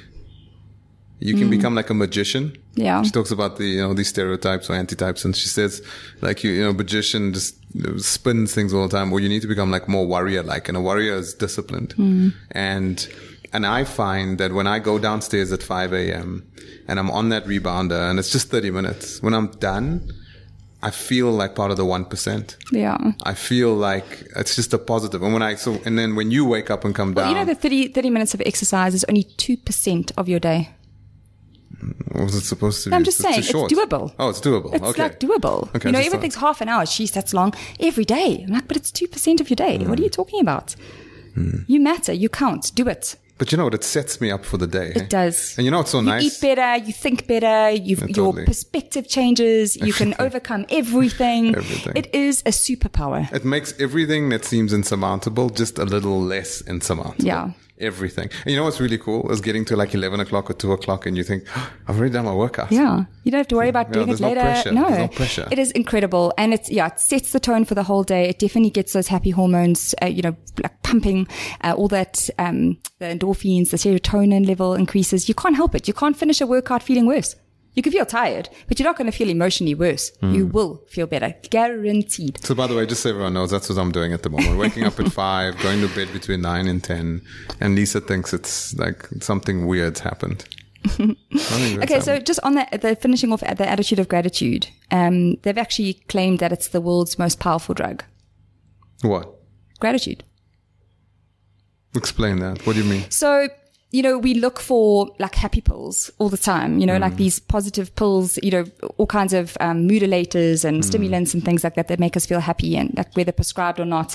So we're looking for ways to make ourselves feel better. But if you can get into the practice and the habits of practicing gratitude every day, so starting with what you've got and cultivate more gratitude, and so you attract more, and you start to speak positively about the world, the country, each other, yourself, you start to generate this sort of positive loop.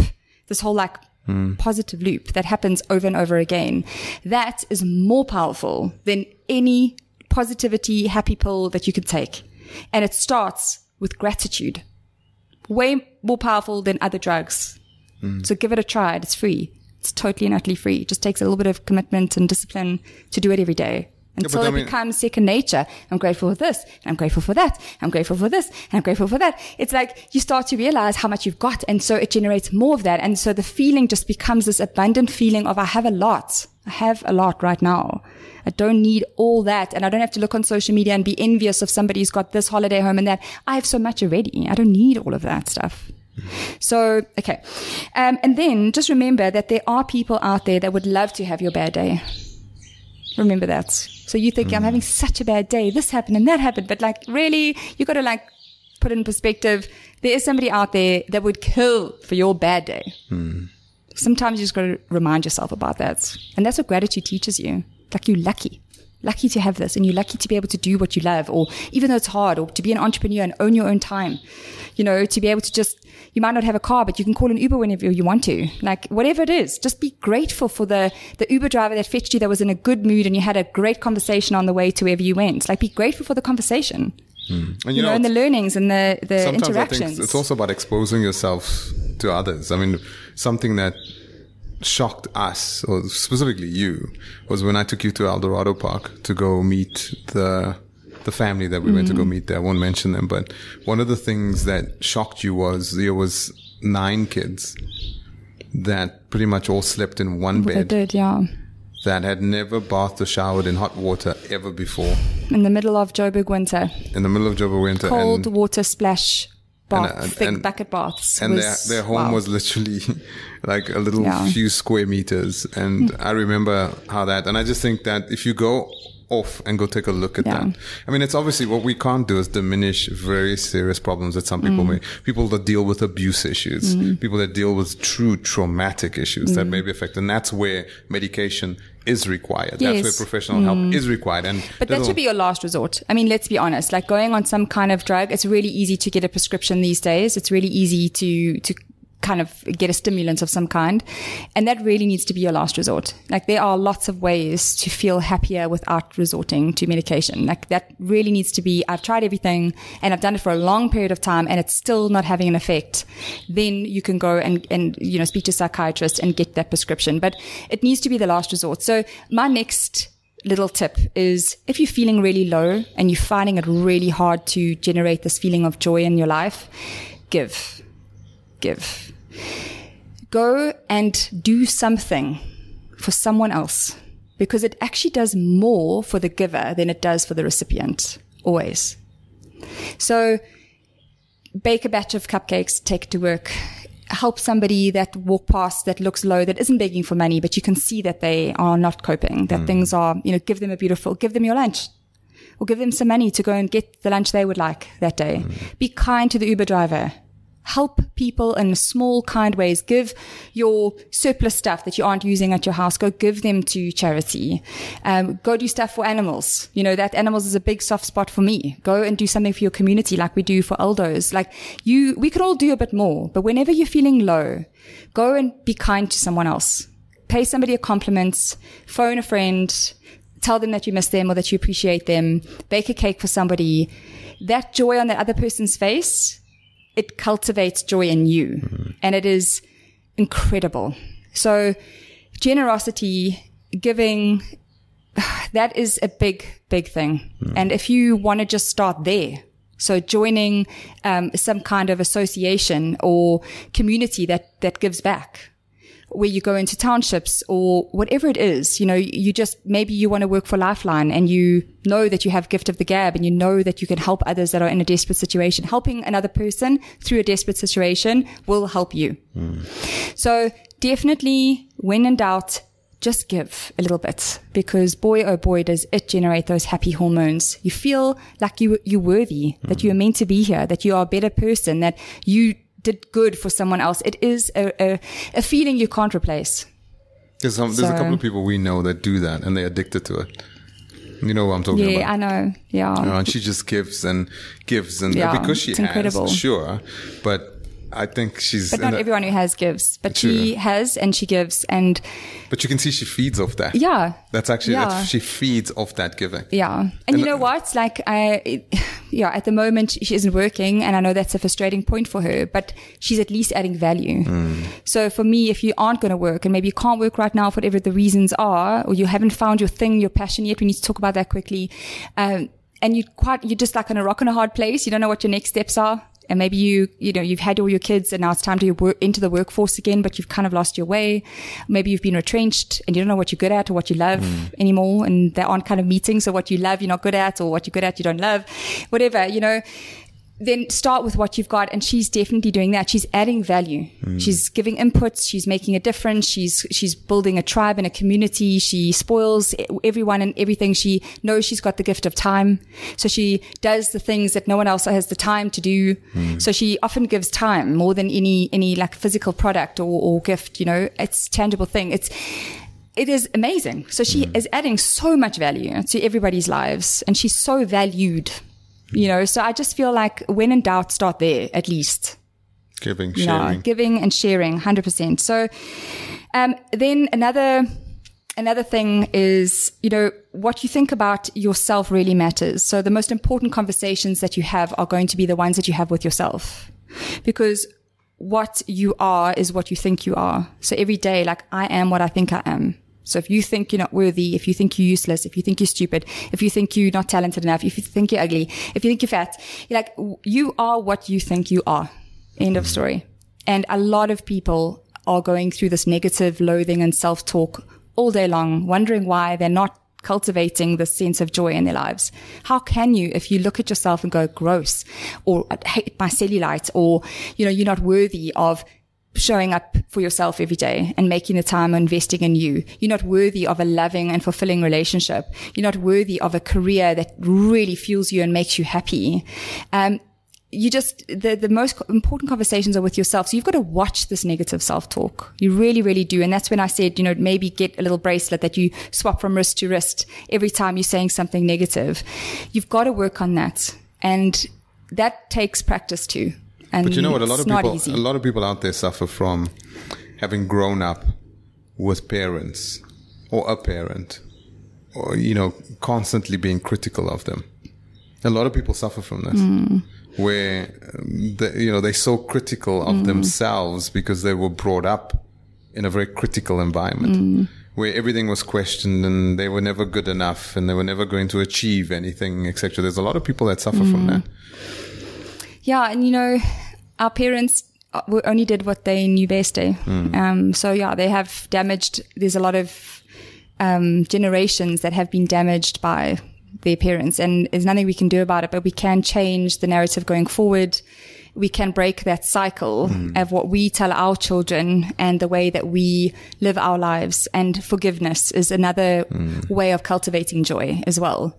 Is there are people in your life that have hurt you, harmed you in really, really crazy ways. And at the time that they maybe did it, they didn't know any better. Okay. So now that they maybe know better, they do better. But there are going to be people that come into your life that do like some, you think in your mind, like unforgivable things. You know, there's betrayal of all types. There's, you know, whether it's fraud or whether it's cheating, whether it's whatever it is, you know, like things that you could never imagine somebody could do to you, especially somebody close to you, somebody you trusted and loved. But there are going to be those people that hurt you, and letting somebody that's hurt you like win forever is really sad. Like the only way you're going to be able to move past that, grow from it, is to forgive that person for what they did. And be able to move past it. And that is something that you're going to have to, you know, listen to more podcasts on. You're going to have to maybe go and talk to somebody about it. You're going to have that really hard conversation with that person. Like, I forgive you. And it might be a conversation you could never have with your parents because they just don't see it the way you do. You know, they weren't there. They didn't experience it like you did at the time. They're old fashioned. They don't talk about their emotions. But that forgiveness actually really frees you from that pain and living that truth forever. You know, whatever happened to you are not what happened to you. You know, you are the way you think you are. So this negative self-talk is critical because you can't live a life of joy if you're constantly telling yourself you're not good enough. I mean, that is such a down thing to say to yourself every day. I'm not worthy. I'm not good enough. My dad told me so. And you're going to believe that or that for the rest of your life? Or that person that I love betrayed me. Yeah, so I'm not worthy. So it must be my fault. But what if it was really their fault? Like they are damaged. It happened to them, their parents. And so the cycle continued. And it's almost like you need to feel sorry for that person. So Brene Brown's got some beautiful books around this. And we'll share these in the podcast. But yeah, there's one in particular that she speaks about forgiving others. And she speaks about the fact that you don't put yourself in somebody else's shoes, right? So you would never know what that person was thinking when they did that specific thing, or the way that they reacted or responded was so shocking to you. But in that moment, they were probably just doing the best that they knew how.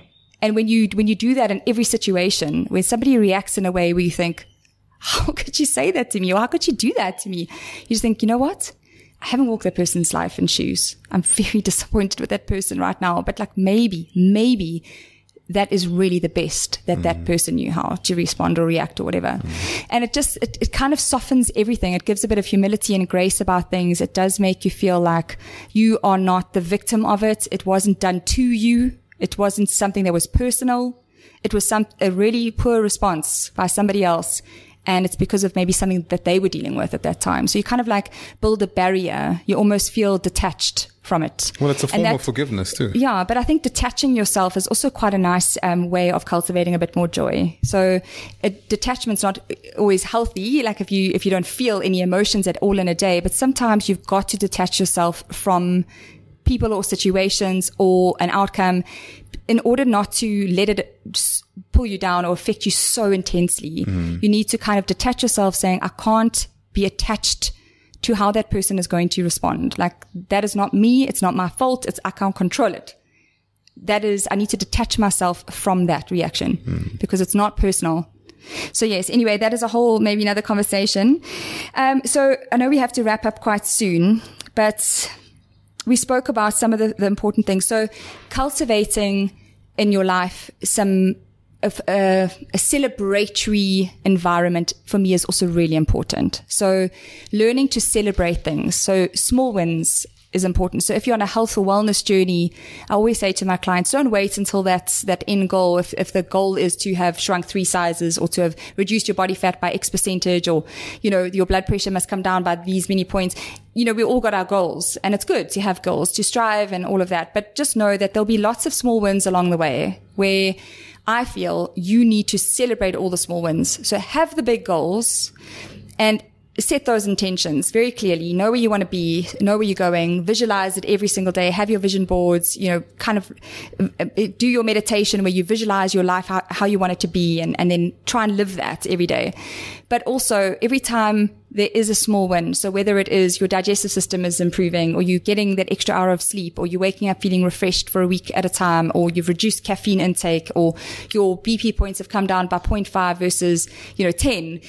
All the small wins matter, because to try and keep yourself motivated and joyful until you get there is really exhausting. It's not realistic. No one can maintain that amount of motivation for so long without any celebratory moments in between, because the more you celebrate, the more that cultivates more motivation to keep going and to keep on track. So how do you celebrate with a slice of cake? It doesn't have to be food. It can be, if that is your thing and you want to enjoy this new bakery on the corner, or it's a new movie, or it's a massage, or it's a pedicure, it's that handbag you've got your eye on, or, maybe it's an experience that you prefer, like hot air ballooning or something, whatever's within your budget and your means. But you do need to make sure that you have a household that is one of celebration. Birthdays matter. They matter. Anniversaries matter.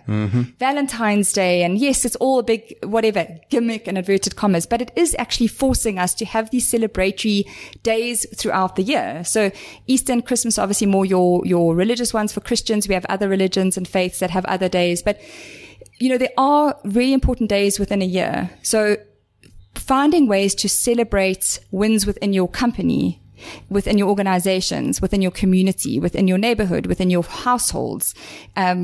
It was Bella's birthday the other day. We got a little puppy. Her name is Coco, and she is 9 weeks old. She is the joy of our home at the moment, and I knew this would happen. There's like this new joy in our home, where this little dog is just the cutest thing I've ever, besides Harley, of course.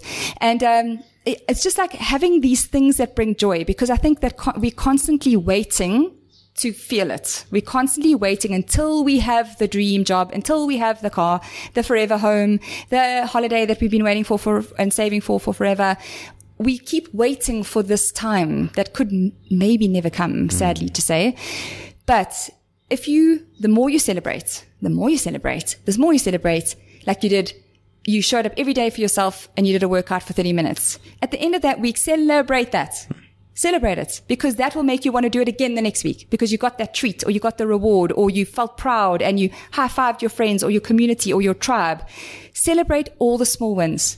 Have a life of celebration, because life is short and you don't know when it's all going to come to a crashing end and what you're going to, or you could get sick, or, God forbid, but you could. And then all you're going to look back is saying, wow, I didn't celebrate enough. All those little moments in my life that really actually did matter, I just overlooked all of them, waiting for the big stuff, waiting for it all to accumulate to this ultimate point. But what happens if that doesn't happen? So I just think that the more you celebrate, especially in your wellness and health journey, I've seen that a lot. Every time there's a win in some way or form, that person celebrates it, they're motivated again. It's like it fueled them for the next 2 weeks. It fueled them for the next little goal. And the big goals need to be made up of lots of small goals. That is how you get to your ultimate goal. Don't wait till you get there, because, wow, the motivation will run out. Okay. So I've seen something that you've written down in your notes. Fear. Yeah. Do you want to talk about that? Maybe can we talk about that in another podcast? You think it's a whole new topic? Well, I really do think it's a whole nother topic, because it's something that I've personally had to deal with quite a lot, living a life of fear. And I would like to unpack it with a couple of other emotions that I'd like to unpack, like grief, because that's something somebody actually want to get on the podcast for that specific one. So fear and grief, despair, pain, loneliness. Yeah. Okay. Adversity, how to overcome things like that. So yes, I know we've got we just need a few more minutes. Okay? No, I'm not rushing you whatsoever. This is long form, remember. Okay, yay, I get long form. Okay, so a couple of little things that I've seen happen, things that I've heard, I've read, I've seen on your socials, I've read in my beautiful positive books. There's a few things that you can kind of do to remind you in a way to celebrate the wins of every week, or to remind yourself that every week matters or every weekend matters and that life is short. And so what are you doing this weekend? What are the plans? Because this is one weekend less. So you can look at it one way or the other. So I like the whole... But what you're about to say scares me. Yeah, I know. But you know what? It's a bit of a 50, and that's been such a big wake-up call for me. But, okay, so let me explain some of the little things. So there's, number one is you get like this cool photo frame with a nice backing, and you put a whole lot of Smarties in the front of the photo frame, right? And it's quite a deep photo frame, so you can actually put your hand in the back of it. And you stick it up on the wall. And you have one for like your children, and you have one for yourselves, your marriage, your partner, whoever. And every single week, you take one of those Smarties out, okay? Because that represents 1 week of your life. So 52 years in your life times 75 years, let's say. And you can work backwards if you're 40 or 50 when you start this, and you actually only put those amount of Smarties in because that's what you've got left. And you start to, over a year, there's 52 less of them. So it starts to make like a little bit of a dent. You see it coming down. But this is depressing. No, but you know what it is? It's a constant reminder that every day, every week matters. There shouldn't be a week that goes by where you haven't got some kind of cool plan, even if it's a movie day. You'll remember that movie day. Have moments of joy in your life. Have things to look forward to. Have those carrots in front of your nose that you work towards, that you can't wait to do. The memories, create the memories. Spend time with your kids. Go on a holiday. Go hot air ballooning. Learn a new trade. Get creative. Start art class. Whatever it is, every single weekend matters. And by taking that Smartie out of the picture frame, reminds you of the fact that time is short. So the second picture frame, that one can be for you and your spouse, how many weekends you've got left if you both make it to 75, which is like a good milestone. And the other one is for your children, actually, from the time that they kind of start school to the time that they leave school, how many weekends they've got left in the house till they go off to varsity or whatever, like they're 18. Because that also makes a difference. Because you know that, okay, that's how many weekends I have with my kids until they're adults, until they leave. So what am I doing with my kids this weekend? That really hits home because we've just had our eldest leave. Yeah. And now the next, Bellabu's 7. And before we know it, we'll click our fingers and say, oh my word, like all those weekends that we had, we didn't take her cycling. We didn't go camping. We didn't do all those things. And now she's an adult. She's left home. She's not interested. And all those things that you do with them cultivate character and memories, and you're exposing them to things which will develop this human being. So don't think that you've got lots of time, because you don't have time. You don't. Tie this back to joy, because this is depressing. So there's also other things that you can do. So wait. Okay. So this is depressing. So in other words, create the joyful moments in those weeks. Things that you don't mind taking that Smartie out. Okay. Because if you're taking that Smartie out on a Sunday night or Monday morning and you're like, this Smartie was amazing, and you eat it and you're like, yeah, because this weekend we went camping for the first time, or this weekend we went away, or this weekend we decided to paint our lounge. Okay, so this is the color we all want. We wanted it. We wanted it navy blue, or we wallpapered our house, or we did a renovation, or we created a collage wall of our favorite moments, and it took us the whole weekend. You'll never forget that weekend. Or you made a kite, which is what we're doing this weekend. We're making a kite with Bellabu. It's kite flying day next week at school. We're going to make this kite. We're going to go test it out. And, we'll never forget that weekend. It's something we did together, and we cultivated joy. We're going to go fly the kite with her. Maybe it'll be something we do on a windy day there on out. But is this why you are on holidays? Yeah. So when we're on holiday, every single day needs to be like 40 things. Yeah, because I know time is short. I might never go to that place again. And I want to make sure when I go to a place that if I never go back again for whatever reason, I choose not to, or I physically can't, that I did everything that I needed to do in that city. So I will just say this, I'll attest, this is the truth. You do live this like 1,000%. In fact, it's sometimes exhausting. Your ability to keep going and your itinerary on holidays. I think I am the second person, I'm the last person to fall out of the family when we're on holiday with you. I think the kids go first because they're so tired and they can't keep up with us. But they've also been teenagers, and you know what they like. And we keep going and we keep going, and then then I'm the last to fall because I think my health is probably close to yours. But my goodness, your ability to just go and go. But I will say, when I first met you, it was irritating. I thought holidays were well, we here. We're next to the pool. We're going to lay. Like suntan. And then we're going to go for drinks. And we're going to go for alcohol. Little did he know, I had an itinerary. Yeah. And then, day by day. But you know what? When I look did back, leave some free time. We did. Yeah, I did. But yes. the point is that. So you could choose something. All the holidays we've had, and we've had a lot. I mean, we do it a lot. It's the memories are. Yeah. You've just like the memories are full. You feel full. Yes. Live life. Live life. Yeah. So another way of doing it. Okay. So I remember one of the best gifts that we've ever received is 3 Christmases ago. We went to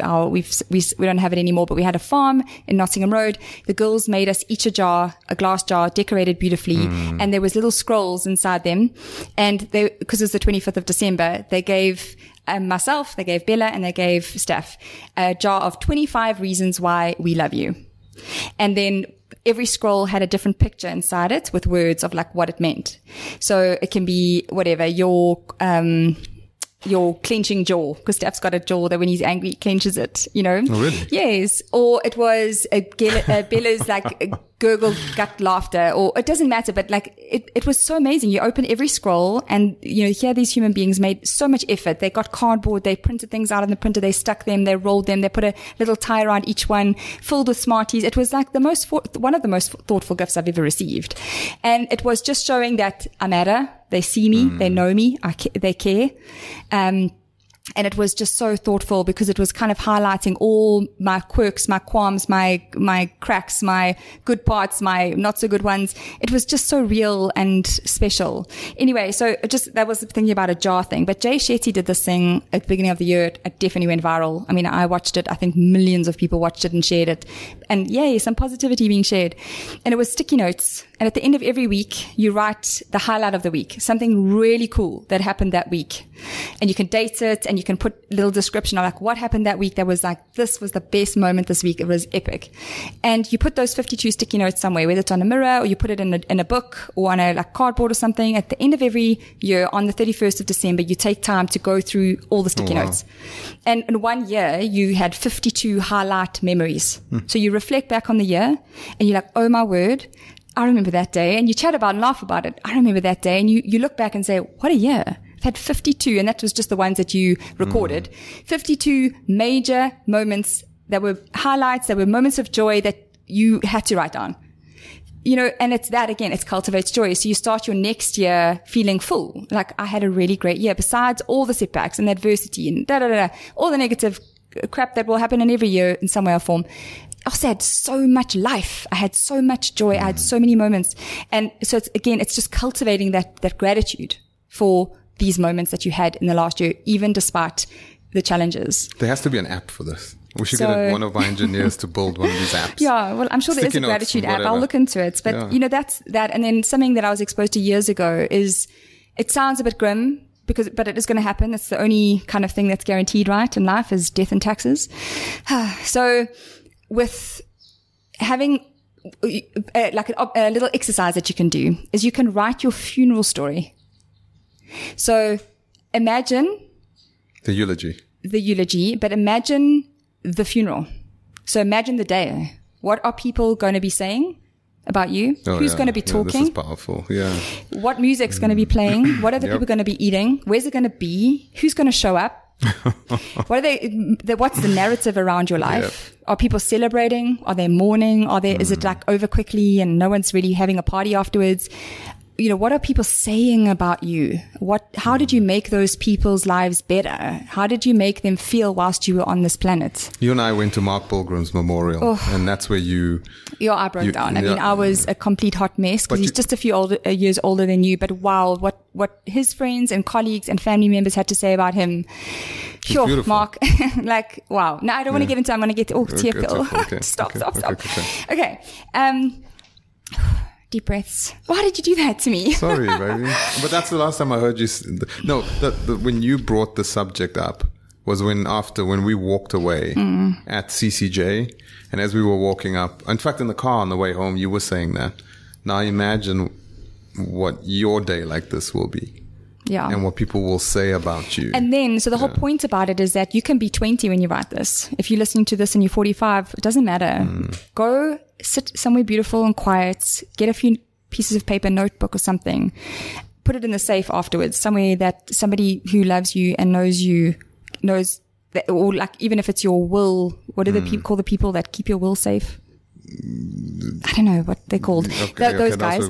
Yeah. And give it to them, or something. Somebody must know where it is.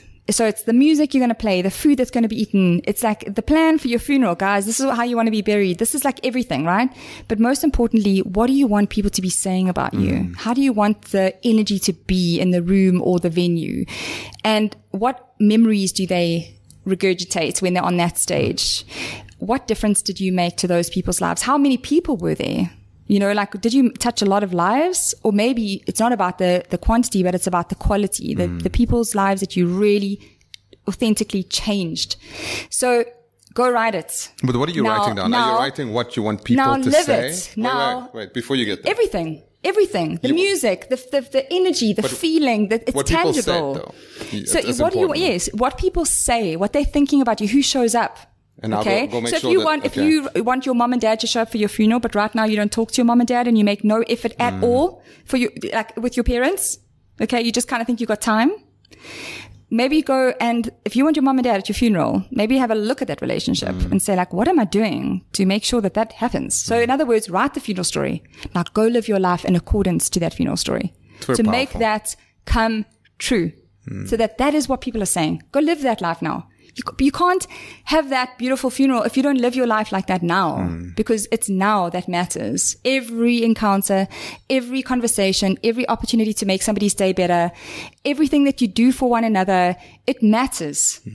Do it now. Live that life now, a life that you are proud of, so that when you are up there looking down and these people are saying these things, you can say, I lived my life with purpose and passion and meaning. And I made a difference to these people. And look what they're saying about me. This is exactly how I wanted it to go. It's too late when you're done. Right. So these are the kinds of things that need to provoke thoughtfulness, mindfulness, intention with your day. And that cultivating this feeling of joy in every single day. Every day counts. Every week counts. Everything matters. The people you surround yourself, the literature you consume, everything matters, and everything is cultivating the sense of happiness or joy in your life. So on the last point, because I've had this, a lot of people ask me about this, and I've said I will definitely cover this last point in joy in this whole podcast series episode. Hello. All right. So there are a lot of people out there that say to me, how do you have the energy to do what you do? Yes. Okay. So like, where does it come from? How do you, so besides being healthy, right, and making sure I get my sleep and I take my vitamins, I train on my rebounder every day, I make time for me, etc. So besides the fundamentals of the physiological requirements of my body and making sure I'm healthy and strong, the mind plays the biggest part of all, okay, in this entire sort of wholeness picture, is the power of our mind, that we can really achieve anything if our mind has come to the party. And for me, I honestly love what I do. And I have a purpose and an intention for my life and my weeks and my days. And even when things get hard and I go down, and I will get back up, because ultimately my conviction for what I want to achieve in this world, in my time here, is so strong. And it's not just passion, right? And purpose that I've known for a very long time. Since I was 5, my dolls were sick. I knew I wanted to care for people. And that story I think I told on the last podcast. Yeah. But it's what I love, plus the fact that I am good at it, plus the fact that it's useful. So in the Live Like a Monk with Jay Shetty, I'm referencing him a lot because I think he's pretty amazing, him and his wife. I love their whole vibe. It's just full of positivity. Go follow their pages.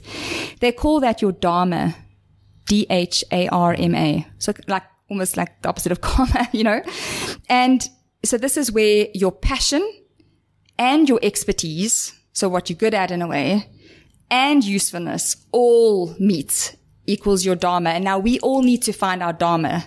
Okay. Now this takes some time. For some people, you're lucky enough. For me, it was 5 years old. I knew what I wanted to do. I didn't know how and why, but all the puzzle pieces fell together when I lived with the different families. I was a gymnast. I had anorexia.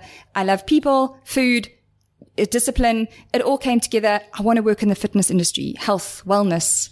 And then it kind of unfolded as my career, and I got a few awesome big breaks and whatnot. So I always knew I needed to work with people. I needed to work in health. I needed to educate and empower and make an impact. Since I was little, I wanted to make a difference. Okay. Not everybody has it so clear, so young.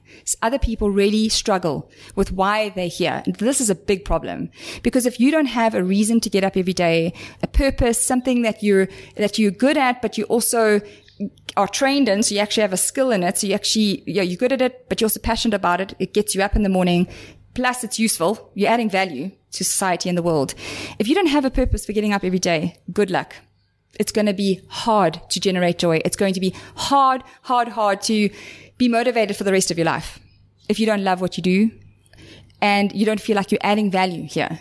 So finding your Dharma is a process and something that really helped me. So yes, I wanted to work in health and wellness, fitness, people, all of that. But what I wanted to do, I mean, it could have gone a million ways. I had a list, like the notepad that I carry around with me everywhere, and I drew a line down the middle. On the top left-hand side, so left column was things I love. Okay? Next column, so right-hand column of the page, things I loathe. Okay? And I kept that list with me for a couple of weeks. And every time I did something that made me feel alive, I would write it down. It fueled me. I prioritized it. I kind of did it first in my day because it made me feel good. And I kept this list with me. And every single time I did something that energized me, I prioritized, I enjoyed it. It fueled me. It gave me extra energy. I felt like I was good at it. People complimented me about it. People said, you're really good at that. You should do that more. I wrote all of that positive stuff in the left column. And then the right-hand column was every time I did something that really got me down, it didn't make me feel great. It robbed me of my joy or my energy levels. I feel like I put it off. So I clearly was, kind of subconsciously not wanting to do it. So when you put something off, that's a really good sign that maybe you should do that less. So like accounting or admin or emails, like, oh my gosh. So I'd write everything that I did that I really didn't enjoy. So even, cooking every day. I like to be in the kitchen, but you make me cook as a chore and I am going to put it in that loathe column and I am proud of it. Don't make me cook every day of the week. Make me cook when I have time on the weekends. Let me bake. This was a hard one for me in the beginning. Don't make me cook every day. Don't make this a job for me like I owe you something and I'm a female, I must cook. Don't do that because that goes in that loathe column and then I outsource it. Okay. So everything after, 2 to 3 weeks of having this list, I looked at this and I was like, okay, all the things I love. And then I started to create the career I wanted out of all the things I love, realizing I love it. I prioritize it. It fuels me. It energizes me. It motivates me. And I'm quite good at it. So I started piecing together, which happened in time, this kind of like career that had never happened before me, and I created it. It's not something that anyone else has done before me. Mm-hmm. Sometimes, some of the stuff I'm doing, I am leading the way and paving the path for the next group. And now I'm training hundreds of trainers to do the same because I want them to have that path too. And I want them to have experienced the joy I have in my career. Not that it's been easy, but it has been joyful. And on the right-hand column, everything I was really robbing me of my joy. It made me angry. It irritated me. It changed my mood. And I looked at that and I said, right, you need to do less of this. Realistically, in every small business, you can't do none of it. So I just started doing less and less of it, getting a friend to do this for me or that for me, outsourcing it, deciding to can it all together. Like I'm going to stop that. I hate it. Or I would outsource it. So the next time I made money, I was like, I'm going to get an accountant to do that. I'm going to hire my best friend to be my half-day PA, which is what I did. I started outsourcing all the things that I wasn't good at and understanding the things that I'm not strong at. I'm weak at them. I suck. Putting it off, it robs me of my joy and it actually stifles my creativity. So I'm therefore not putting enough effort into the things I am good at because I'm putting so much effort into things I'm not good at. Why? When I can pay somebody else to do that for me, or I can get a cook at home who cooks for me Monday to Friday so I can enjoy cooking on the weekend. So find out what you're good at, what you love, what you loathe, and start working with data. And that comes from deep within, the way you feel about things, how things make you feel. And I started there. That was like, for me, the beginning of cultivating this new, what do you call a vocation? Like it's my career. It had never been done before. I did it out of being very aware of what I'm good and not good at. So that's kind of like the advice that I can give to others out there is, if you're not quite sure right now what you should be doing on this planet and why you're even here in the first place. And it's robbing you of your joy. That's robbing you of your joy. You're finding it really hard to cultivate joy. Start with some of the things that I spoke about in the beginning, like gratitude, doing things for others. Movement is fantastic therapy. It definitely uplifts one. Also, start to understand everything that you're experiencing and feeling in a day, a week, and a month. And eventually things will start to make sense for you. That this is where you need to be spending more time, whether it's with animals or helping other people, or whether it's in finance, like you're very organized, like maybe you should be somebody's PA or au pair or, whatever. Just that the answers will come from that. But you need to actually, spend time on that list. You need to actually be like self-aware of how things make you feel, because that's where your ultimate career will kind of manifest itself, like there from the lists. So that really helped me. Does it make sense? Yeah, it makes a lot of sense. So I'm captivated by what you're saying. I'm not just, I just, one thing that I'm learning as I listen to you wellness people, specifically you, is that it's never a quick fix. It's never just one thing. It's combinatorial, i.e., if you're going to tackle this thing, it's death by 1,000 wounds. It's movement. It's mindset. It's showing up. It's attitude change. It's being mindfulness. It's, but what I pick up is throughout the entire thing about joy that you said today, I think joy and the cultivation of joy, the word that comes up to me that's transversal around all the points in terms of making it a reality in someone's life, is being mindful. And the whole notion of mindfulness, it's being mindful of what food you're putting into your body relative to your joy, how you move your body relative to your joy, how do you expend your time relative to your joy, who do you spend time with relative to your joy. So it's not just one thing. And it's almost like you said, it's a cultivation. And cultivation and you create it. You totally and utterly create your own joy. But it's a very complex word, cultivation, because it has creativity in it. It has effort in it. It's got diligence in it. It's got time in it. Yeah. And compound interest is clearly how wellness works. So, from an investment perspective, where I come from, the best investments that I've ever made weren't investments that were quick and dirty and boom, boom, boom. It was compounded. It was patience. It was continual. And you just drip, drip, drip. And over a period of 10 years to 20 years, it's incremental and it's exponential. And I wish someone had explained compound interest to me properly when I was much, much, much younger. Because I think I would have done everything in life a whole lot different. And it feels like joy. There's an element of compound interest in terms of... Well, joy creates more joy and it creates more joy. And it just gets easier to be grateful and it gets easier and it becomes a habit. And anything that you do consecutively, consistently over time becomes a habit. Right. So you do get those people that are very joyful. I mean, we've got a client like that in the studio who's just so positive. She is just incredible. And like, she gets a bit of a thundercloud face, but it disappears within seconds. She just forgives very easily. She moves on very easily. Life's short. So she feels the feelings, but they don't last. She doesn't hold grudges and things. It's amazing to see it, but she has definitely practiced that over time and it's become her nature. It's now her nature. So the last little thing I want to say here, that if you are also struggling with that list of like loathe and love, chase curiosity, not passion. Okay. So you might be passionate about something, but it might not necessarily be something that could be a vocation, right? Or it could maybe not be something that you're that good at. So passion is one thing, is great, but to find like your real purpose and stuff, you've got to be curious.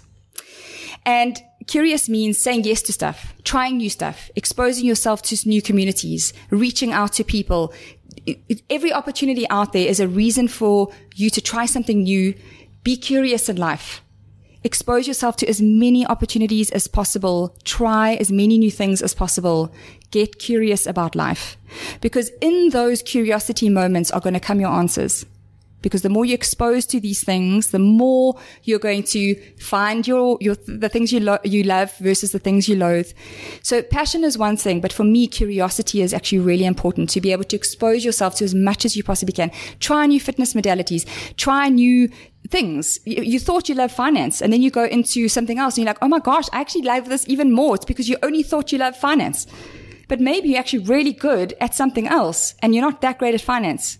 So like, try something else, try this, try that, try flower arranging, try party planning, try whatever it is until you find the thing that not only are you good at, but you also love it and it's useful. Make sure it's useful. Find your purpose.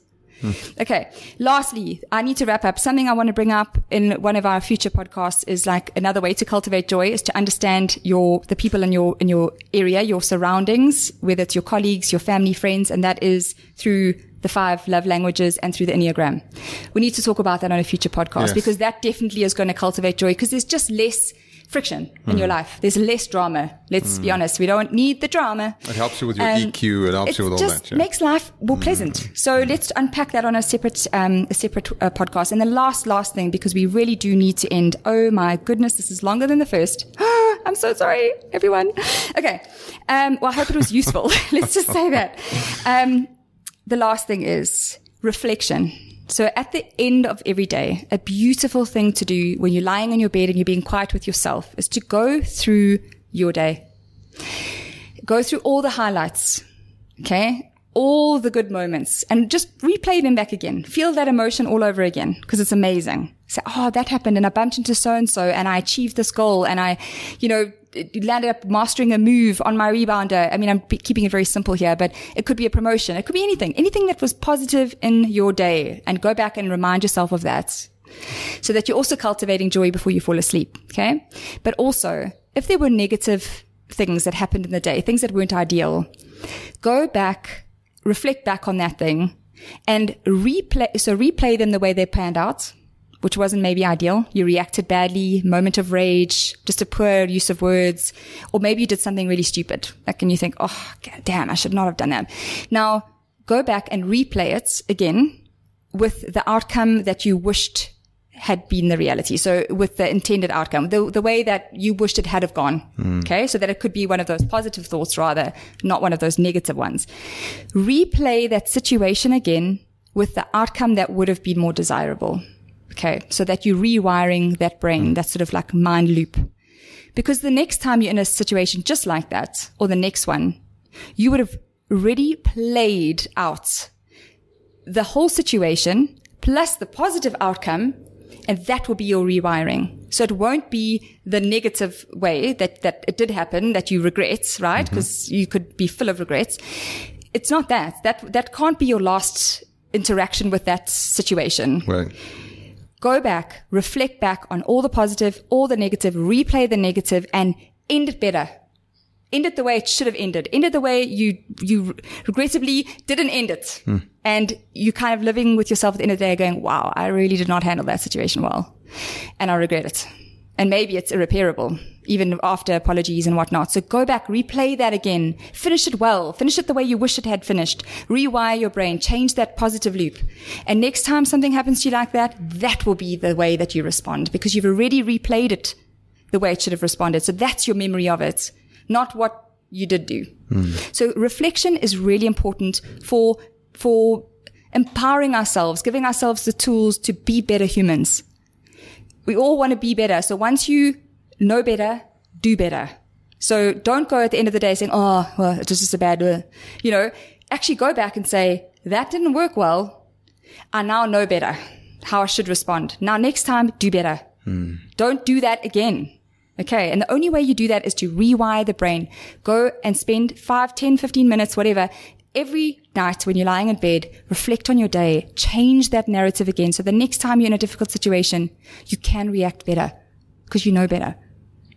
So yes, and we have to end there. So yes, I hope that was insightful. And some of the little nuggets that I literally scribbled together on a piece of paper 10 minutes before starting of just some of the things that I live by, some of my beliefs.